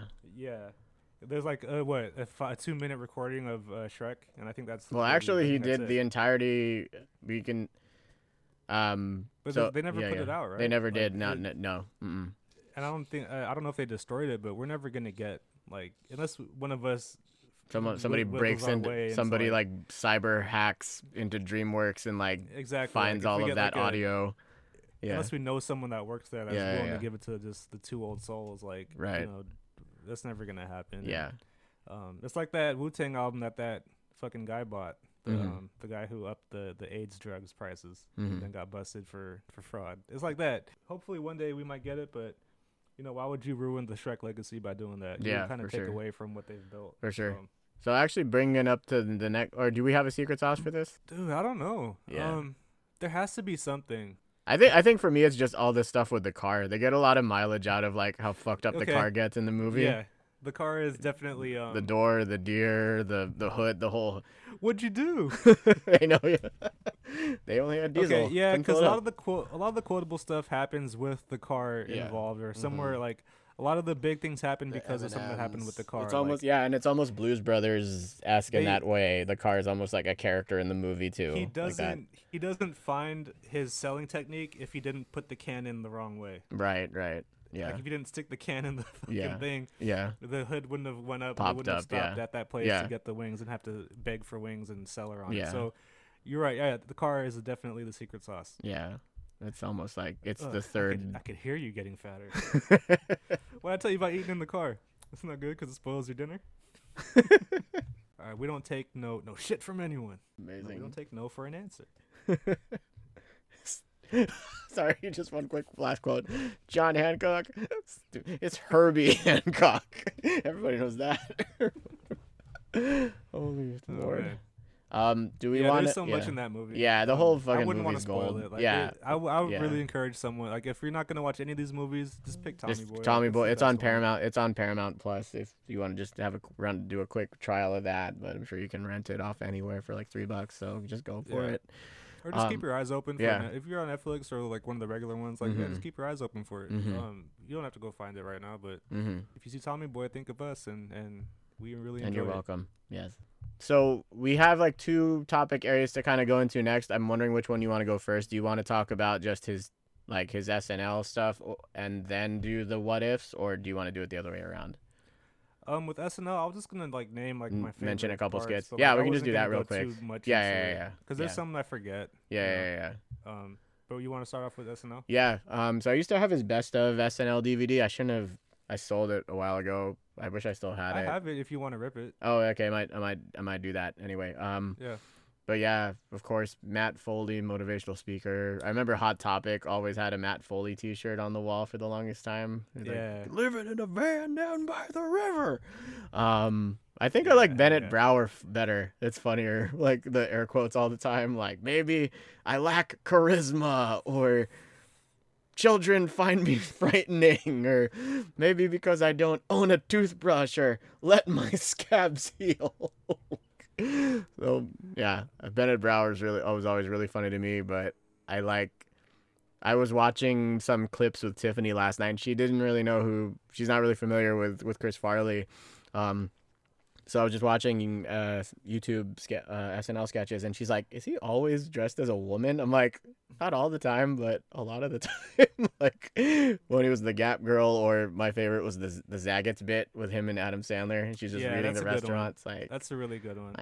Because he breaks. You're breaks that Adam Sandler in yeah. He's like, that was gonna be my top one. The Zagat's. The Zagat's, yeah. It's like a Karen. Yeah, me and my friend always used to, just to make each other laugh when we were kids. In like 5th grade, we'd always just go, ravioli? Holy cannoli. He's doing like that rhymes, right, Hank? Like, he just that, like, the smile. He does like the little, the pause faces. Like, yeah.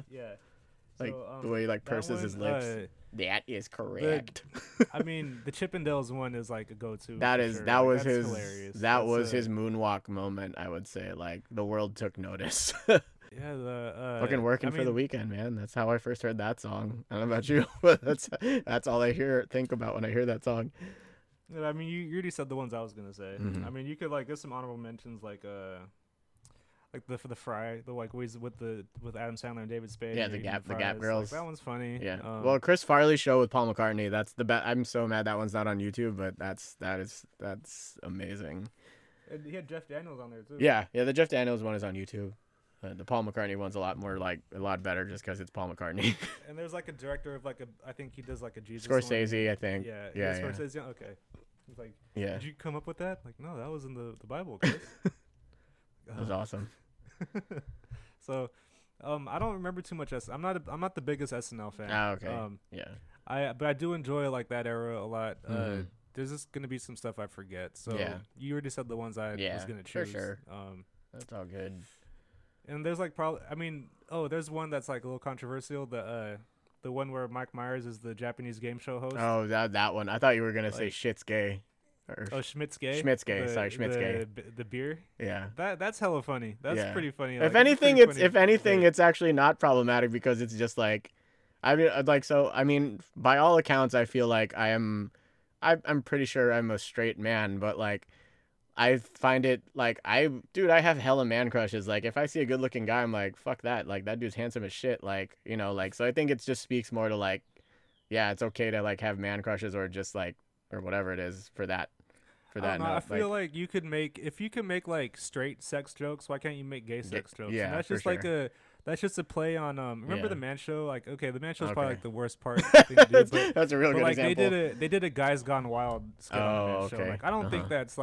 that's not homophobic. Like that's Yeah. not I didn't like find it I don't find it homophobic either. Like the it's Schmitz just gay, I like don't think it's homophobic. it's just switching the roles. Like Yeah. all those beer If commercials have a anything, bunch of women showing it's dicks. totally Just like taking the piss out of like, oh, we have like hot girls. All it's yeah, always what are you guys gonna like do? lusting Put after like hot girls. would it have been funny if they put like okay, maybe it would have been funny if they put like Sherry O'Terry instead of Adam Mm-hmm. Sandler, like you know what I mean? Mm-hmm. Like if they put funny looking women like that. It's But definitely not, especially when Farley like he flips up the sunglasses to get a better look. yeah, you know, like Like yeah, they made it funny and then like it's called Schmidt's Gay. yeah. Like it's just what it was. That's a You pretty funny one, but it's you not. two I look don't like count it as a you skit. two It's more of like one of those digital It's not shorts. as like yeah, it's not as eloquent as Dick in the Box, but it's more like Sure. on like that Yeah. kind of like level. But You Dick two in the look Box like is hella funny. you two look like you need to get wet. And this is the way they like when they like do thumbs up and scream at each other like ah! Yeah, so it's making fun of like the guys who are like drooling over the women. It's That's like the same true. thing. It So takes it's, it takes the piss out of that stuff. That's yeah. a good point. Yeah. So like, but the game show one is like Chris Farley's one of the contestants, and he gets like his hand cut off or something. No, he But, gets he gets electrocuted. Everybody else, Okay. he sees everybody else has to like cut into their hands with a knife. oh, he's But- getting freaked out. Yeah, He's like the American. yeah, guest he's on like that. the concierge asked me if I wanted to go to a game show. I didn't know he meant be on a game show. Yeah, so that's like pretty fucked up like premise, but it's still like a memorable one for me. I Yeah. remember, like, At least they're all watching actually it. speaking Japanese. Like, I mean, they're probably just reading it off the cue cards, but at least they weren't resorting to like Japanese-esque gibberish, you know? But yeah, that was on my Mike Myers I think that was on my Mike Myers and my Chris Farley DVD. Pretty Yeah, sure I mean, it was it's on both. Yeah. totally like racist, but like, Yeah. it's still one I remember. Hurley He Boy too, I think is that. I mean, that a lot of his best skits I say were him and Adam Sandler. Yeah. Oh, the They're like, let me Lunch water Lady your Land let me water your is good. plants, dude. Yeah, Lunch Lady Land. then there's like is he an Opera Man too? Is he part of Opera Man? I don't think Does he ever. make an No, I appearance? think he only ever. I think the only person who ever did Opperman with Adam Sandler was like John Lovitz playing like Opperman's estranged older brother. Okay. Yeah, But didn't he?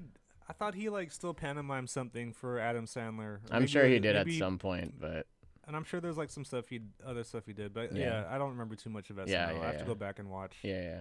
I stuck to the movies with this one. So there will be okay. That was our SNL lightning round. Let's get into the. I guess one of the more interesting parts is just the stuff that he was supposed to do or didn't do for contractual reasons. One of those things was because his contract with Paramount, the two film contract that resulted in Tommy Boy and Black Sheep.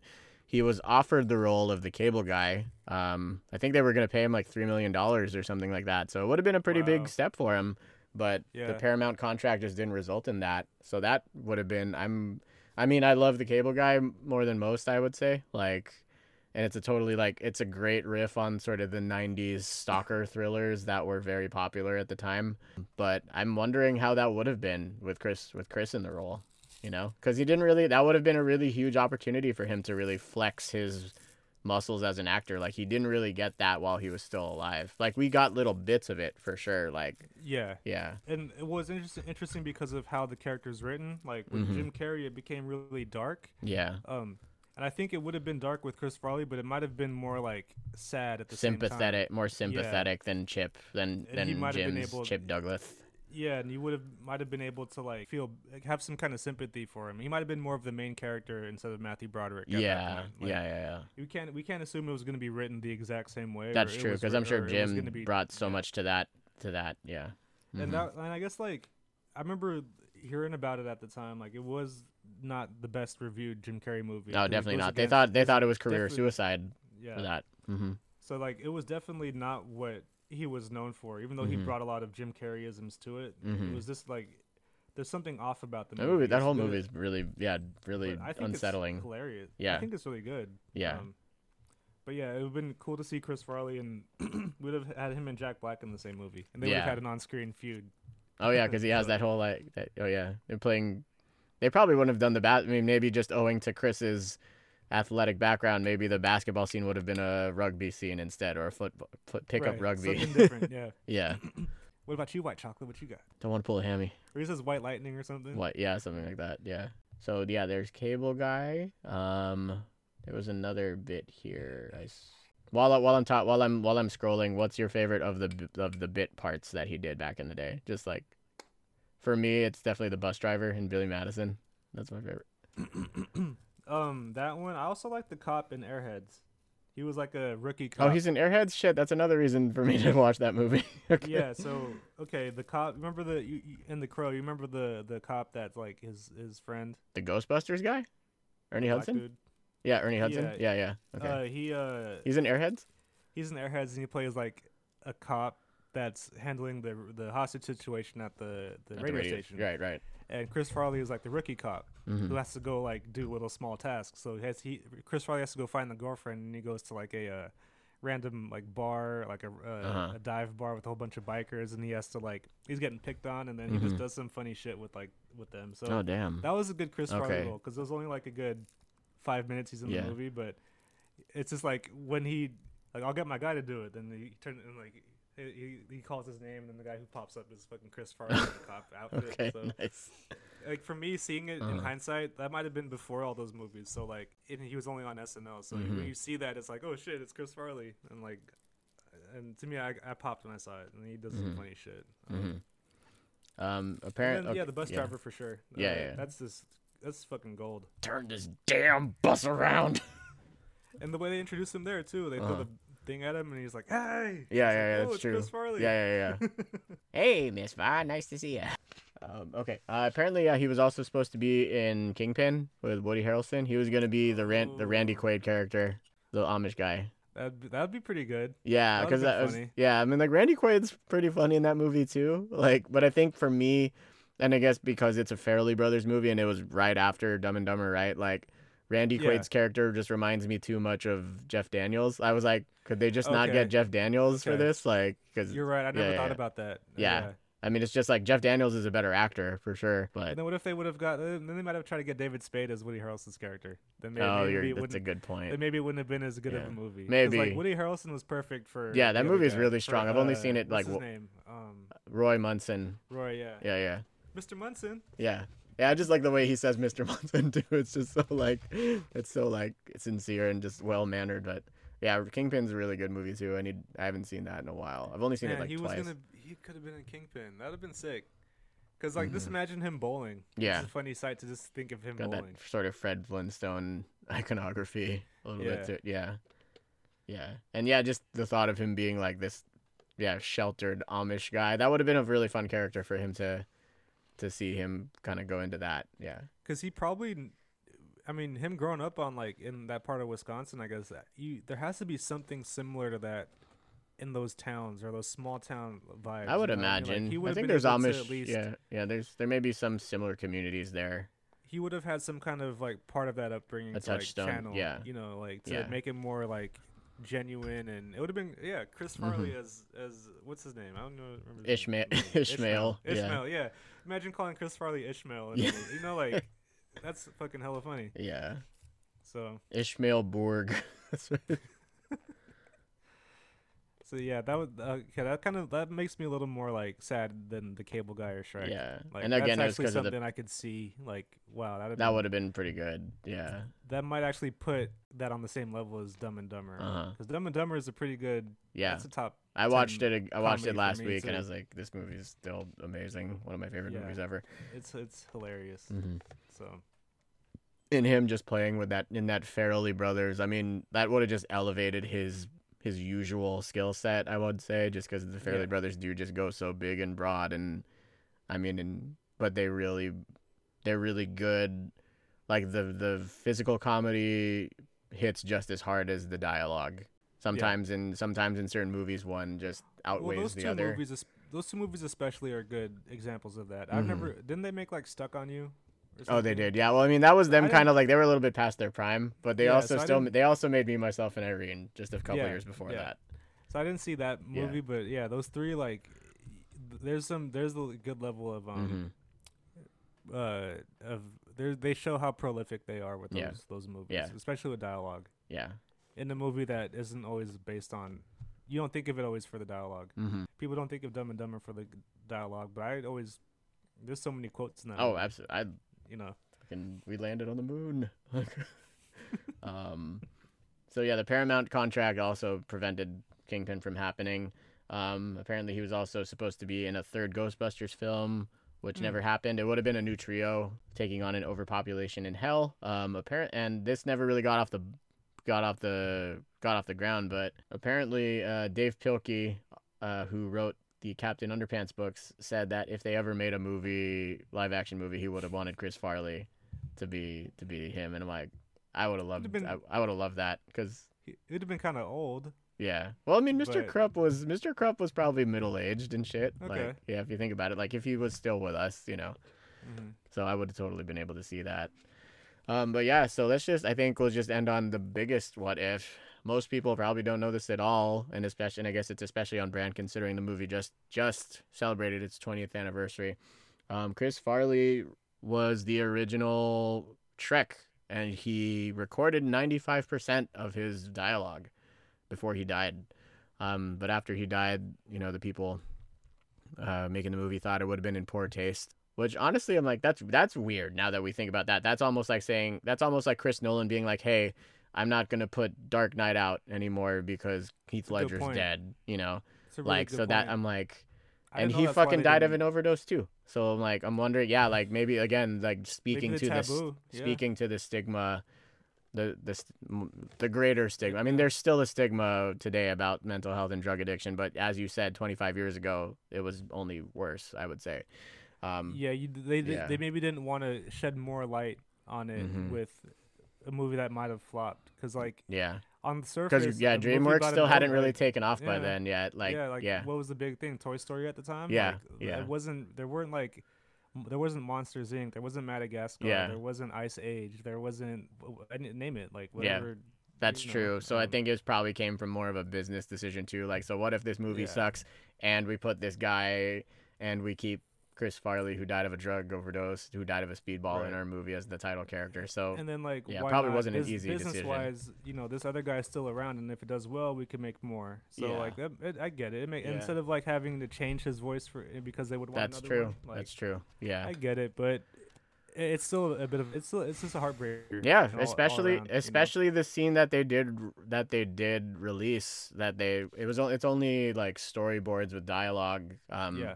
But you still get it, and it's still Eddie Murphy as Donkey, but it's the scene where Donkey and Shrek are sitting, looking at the stars, and we really get to hear Shrek's baggage for the first time in the movie. Like, it's Hmm. probably like one of the best scenes in the movie where he's like, everybody judges me before they know me or whatever, but I think Shrek had a different backstory. There was an angle where he had some abandonment issues by his parents, and that's one of the reasons why he doesn't trust anyone and just wants to stay in Hmm. his swamp. But yeah, like And they it's the probably most. like Mhm. I'm sorry. Oh, good, good. I was gonna say like maybe they were gonna do rewrites and anyways, so and Yeah, you can't, especially those animated know, movies, they're rewriting those constantly on the fly. yeah, Yeah. and so I yeah, but back to your point. Go ahead. I'm sorry. No, I was just gonna say like so that to me that yeah that does really it hurts. It kind of hurts watching that because you just really see the potential that Chris still had as an actor, like voicing an ogre in like some obscure ass thing at the time, like nobody knew what was gonna come out of it, but I think he probably was gonna bring a lot of himself to that role, because I Yeah. think a lot of we see again, seeing him based on his shtick, what he was known for as the loud, funny, fat guy, like clearly again, yeah, like, and this is what I really like. I think what our show is really benefiting now from this recent reboot conversation that we've had. Yeah, just seeing the insecurities that lie underneath, or like this is what you see, but this is why I really do what I do. Like I just really felt where he was coming from in that, you know. And again, this we don't know him. We only know him based on his work, like so we can speculate all we want, but to kind of just read between those lines, like it just, you know, yeah, there's a lot of sadness there. You do kind of get a peek into maybe like the insight, you know, and when you think of his competition at the time of his prime and when he was around, like who was coming out, what movies were being made. I can definitely like understand maybe when you're just as big, but maybe you're not maybe getting the validation that you want, and you see other people getting like it might maybe not jealousy, but you start to you become insecure. You may not think you may not think you have anything else to give, and, or always feeling like, or just feeling like it's like that fucking episode of The Simpsons where everybody just wants Bart to keep saying I didn't do it or whatever. Like you get pigeonholed and typecast and everything like that. You know, it's it reminds me of the Chippendale skit where they obviously gonna choose Patrick Swayze. Because of, and then he literally goes like, the only way that you guys are picking me is because his body is so bad, but when it comes to presentation and musicality, ain't no way I'm better than him. Right. And it's like, I don't know what happened to Barney after that. I don't know if he stuck around, but and it's like it's very symbolic in a way of like maybe what he could have been going through, like for real. Like yes, he was playing that, but there's a reason they chose him, and maybe he wanted to do it anyway. It's like he was gonna do what he was told. Yeah. But also he made that role. Like it could have been any fat guy. It could have been John Goodman, and it wouldn't have been as funny. Yeah, for sure. So it left the impression because there's a genuineness to it, and that maybe comes from a dark place, like we were saying. Yeah. And that's like the gift and the curse of being an artist. An artist. Yeah. You know? And, And he was an artist at what he did. His performances, his acting was 100% like him, with some like the influences. He was maybe not the best influences that he had, because he wanted to be just like John Belushi and John Candy. John Candy's another one, John Candy passed away, right? Like that too, or very similar like health issues, and so yeah, heart attack for him, right? I think it was a heart. I mean, for him, I think the obesity definitely kind of played a part. Yeah. That's the sad part for me. Yeah, for sure. And I think it really just goes into that place of, you take any sort of risk, really putting yourself out there on any kind of real platform, and it's it reminds me of kind of what Kevin Smith. We talked about this in the Kevin Smith episode, how all of his movies are just really him being like, hey, this is how I feel about this thing. I wonder if anybody else feels the same way. Like, obviously with like a Chris Farley, and it's more of his stuff was more just like characters and bits and stuff, and maybe it was his way of doing that too, of just looking for, because I think at the end of the day, we all want that sense of validation. We all want that sense of like acceptance, and maybe that was what he thought was gonna be his version of trying to attain that, but maybe it wasn't the most sustainable approach. Because that part wasn't genuine. Like doing all that stuff, trying to be like them, wasn't the genuine thing to do. And that's where they get you. Yeah, that's where the universe gets you. Absolutely.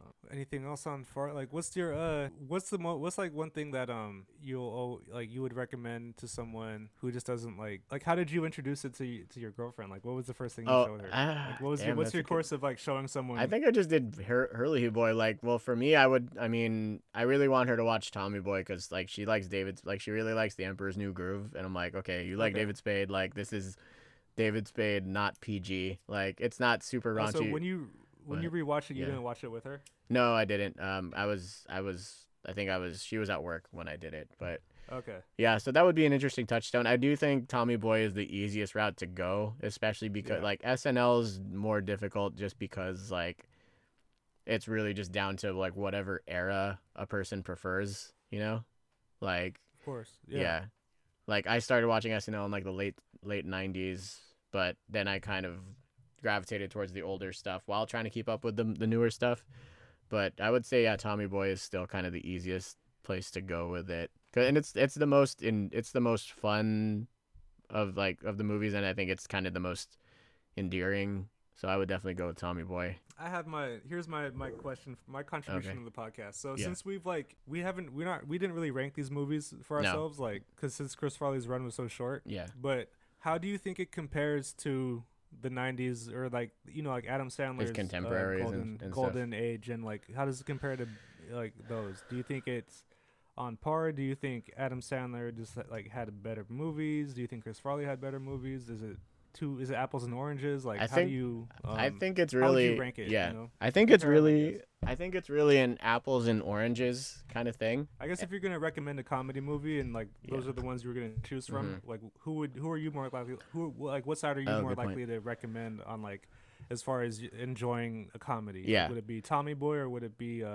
Big Daddy? Like, for Right. something like a general audience, like A I think general Billy audience. Madison and them, like those movies, like Black Sheep, Yeah. Billy Madison, like those are, I think, for more like the fans. And then Yeah. I think You have to really Tommy, be down with the you know, work. Okay, so in terms of just Yeah. like an The easy mass jumping- appeal, like the mass the- appeal, yeah. because we know like Yeah. the peak Farley could have had. Yeah. I think Adam Sandler extended, like, he reached higher than He just had anyone ever time. thought. He had Yeah, time to do it, but obviously. I don't think he ever like reached that upper like echelon as far as like acting. Whereas Yeah. I think Farley might have had more opportunities couple because more- of yeah. like different reasons. But Yeah. I don't think people knew Adam Sandler had certain talents because he kept doing like these comedies for so long. Yeah, these and, like concept comedies, like and now here's he's the really bit. trying to like show some acting chops, which I think he's all right. I just Yeah. think it's gonna take it's gonna be like a lot harder to take him more seriously now. He's been a Yeah. little more put into a box. his ratio is really tough too. It's like for every serious movie he'll do 7 to 9 so- crazy ass comedies. It's so profitable for Yeah, him. Like, yeah. I can't knock it Yeah. because he has his own company, and like Yeah. like the movie with David Spade, World's Greatest Dad, I think, or something like that. That's actually Robin Williams one, I think. But he does a movie where it's like he's pretty much Joe Dirt, but it's okay. a different like Yeah, you told me character. about that one. Yeah. And I was like, this is just what it would be if David Spade wrote Joe Dirt. So like, but it's a Happy Madison film. So like, he can keep doing those things and just make hella money Yeah. because he's Yeah. an established brand. But yeah, I guess Yeah. like back to the original question, like who has the better mass appeal? Like I movie would to I mean I watch, would you know? say just Adam Sandler did. I think Big Daddy was a huge, well, just so you It's know, the David kid. David It's the Spade kid. David Yeah. Spade co-wrote Joe Dirt with the same writer who wrote Black Sheep. So that's an interesting kind of like redemption there. Interesting. That's pretty good. Probably That's gonna cool. watch That's a Black cool Sheep this thing, yeah. afternoon. I mean, yeah, honestly, yeah, I will say, like, as iconic as he is, I would say Chris Farley was definitely just more niche, had a more niche kind of appeal. I think, which is funny though, because I would say though the characters that he plays were more sincere. The characters he played while he did were more like sincere and likable. Like there was Adam's earlier characters. Like I would say Happy Gilmore, Big Daddy. If you've never seen a single Adam Sandler movie before, like, and you're like trying to see what the whole big deal is, I'd say you start with those two. Then if you get the buy-in just from Then Happy maybe go Gilmore, Waterboy. then go Maybe Waterboy, yeah. because that's when shit starts to really go off the rails. Or just Maybe like, even Wedding Singer too. But No, if you Wedding could, like, Singer, yeah. If you Yeah. could deal with the singing, Yeah. which was like a big turn off for me the first time I saw Yeah. it. With like the second time I saw it, it didn't bother me. But Yeah. I don't like his music as much. yeah, you've told, Like, I'd we talked rather- about that. So, but I do like his musical bits. So like it's a mix for me. So like Yeah. I don't like hearing him sing like serious songs. I think, Yeah. like I hate those scenes where like I love Sticks. We're gonna Did I tell play you one of our Sticks and kids make at out to Sherman Sticks, fucking like- new piece of shit car? He knew Ode to I My think you Car. did. Yeah, Yeah. I'm not surprised about that. That's pretty cool. I'm like, I like that. I was a little shocked, but I was like, don't sing it, but just know that I respect you. Don't say it. Please don't sing it out loud. That's awesome. But I think you're right because I would say like Chris Farley's characters, they're more likable. They're more- yeah.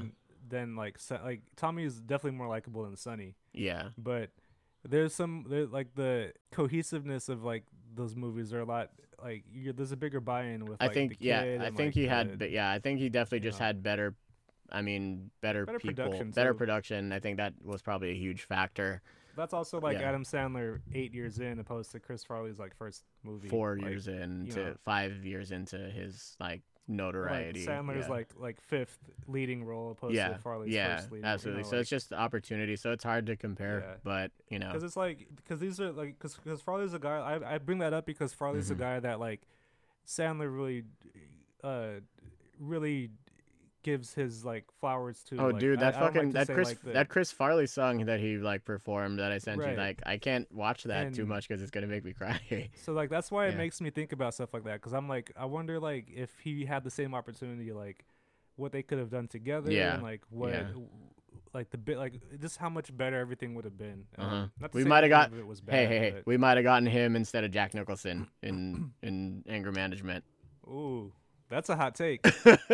But that would have been perfect. Like, Yeah. Imagine if Chris Farley had done like the movies you said he could have been in, and like it just 2003. He would have been comes in around, every and time I they're watch both Grown. in- Yeah, and again, they're no both in their prime. no Like, disrespect to Kevin James, but every time I watch Grown Ups, I'm like that should be Farley falling off the rope swing.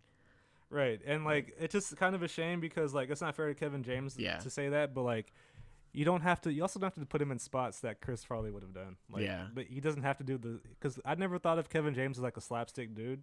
It's like right, like he didn't do that in like that wasn't him in like King of Queens, right? Like he wasn't like a Dick Van Dyke or something, right? I like him. Yeah, like, he's funny, like, but like when you start giving him Farley spots, I'm gonna quote him and say that's when it becomes like that's you're filling in or you're attributing. It's you, like you could call it homage too. Like it's like it's like Queen bringing in what's his face, Adam Lambert, because Freddie Mercury's dead. It's the same thing. Yeah, it's like AC/DC with like the second singer, and it's like no, you didn't replace him because the other guy fucking died. Like you can't do that. So if you want to keep the shit going, you have to replace it, or you have to fill in. I'm not gonna say replace because just step in for the. But so this has been a really interesting conversation. I knew it was gonna be a really good one, like ramping up to it, but it turned out even better than I thought it was gonna turn out. So good for us. How I guess like in culmination, like what do you think? Like to you, what's the legacy now? Like what is Chris Farley moving into the future? Like do you think it'll stand the test of time moving forward, or do you think it's just going to be a flash in the pan? And I think it's difficult. Is it both? Yeah, you know. I think honestly, it's hard for any movie. I mean, it's hard for movies to still hold up or whatever. Just the question of, I mean, again, to answer, are we too old for the shit? Like, I honestly don't think so, because I mean, I think it really just comes down to like the sincerity of the performance. Like the concept almost doesn't. I don't really care about brake pads or whatever. It's just a premise to set up this guy to do what he did best, and that's why I feel like his work was so strong. And again, if you're only gonna listen to one Michael Jackson album, you're gonna tell somebody to listen to Thriller. Like similar to for Chris Farley, like you're gonna just give him the choice cut. Like just watch Tommy Boy. Just just pass it. Keep the memory of his performance is alive, or his abilities as an entertainer, as a comedian, and all that. He left us one definitive classic, and classics I think will never get old. Yeah. And I guess it's to be debated whether his other stuff are classics or not. To this point, I don't think they are widely considered classics. Maybe Black Sheep is, just because of the lineage with Tommy Boy. But just as a B-side to Tommy Boy. Yeah, his SNL performances are more like classic. Yeah, that's true. As far as like notoriety and accolades, and like whatever like that realm you want to go into. But as far as like just the underground or like just maybe the hardcore folks, I think I would hope that he doesn't get forgotten. I don't think he'll be forgotten. Yeah, for sure. Especially at least with in people like Sandler, comedy circles for sure. Yeah. And his brother's out there doing stand up, and it's there's a lineage that it's just unfortunate. It's an unfortunate thing, but I think his legacy will continue to thrive because I'm very influenced by what he did. Yeah, for sure. Even with like there's a fearlessness to it. You gotta respect that shit. Yeah. So I am not too old for Chris Farley, and I don't think I'll ever be. Neither am I. Even once I'm 35 years old, divorced, and living in a van down by the river. You'll be hearing his voice when you're living in a van down by the river. Precisely. So he'll live with me forever. So like, as far as an entertainer, definitely one of my biggest influences and like role models. Yeah. Yeah, that's up there. That I wholeheartedly agree. So yeah, man, we are definitely not too old for this shit. And new intro, no, new outro song, activate, bing bong.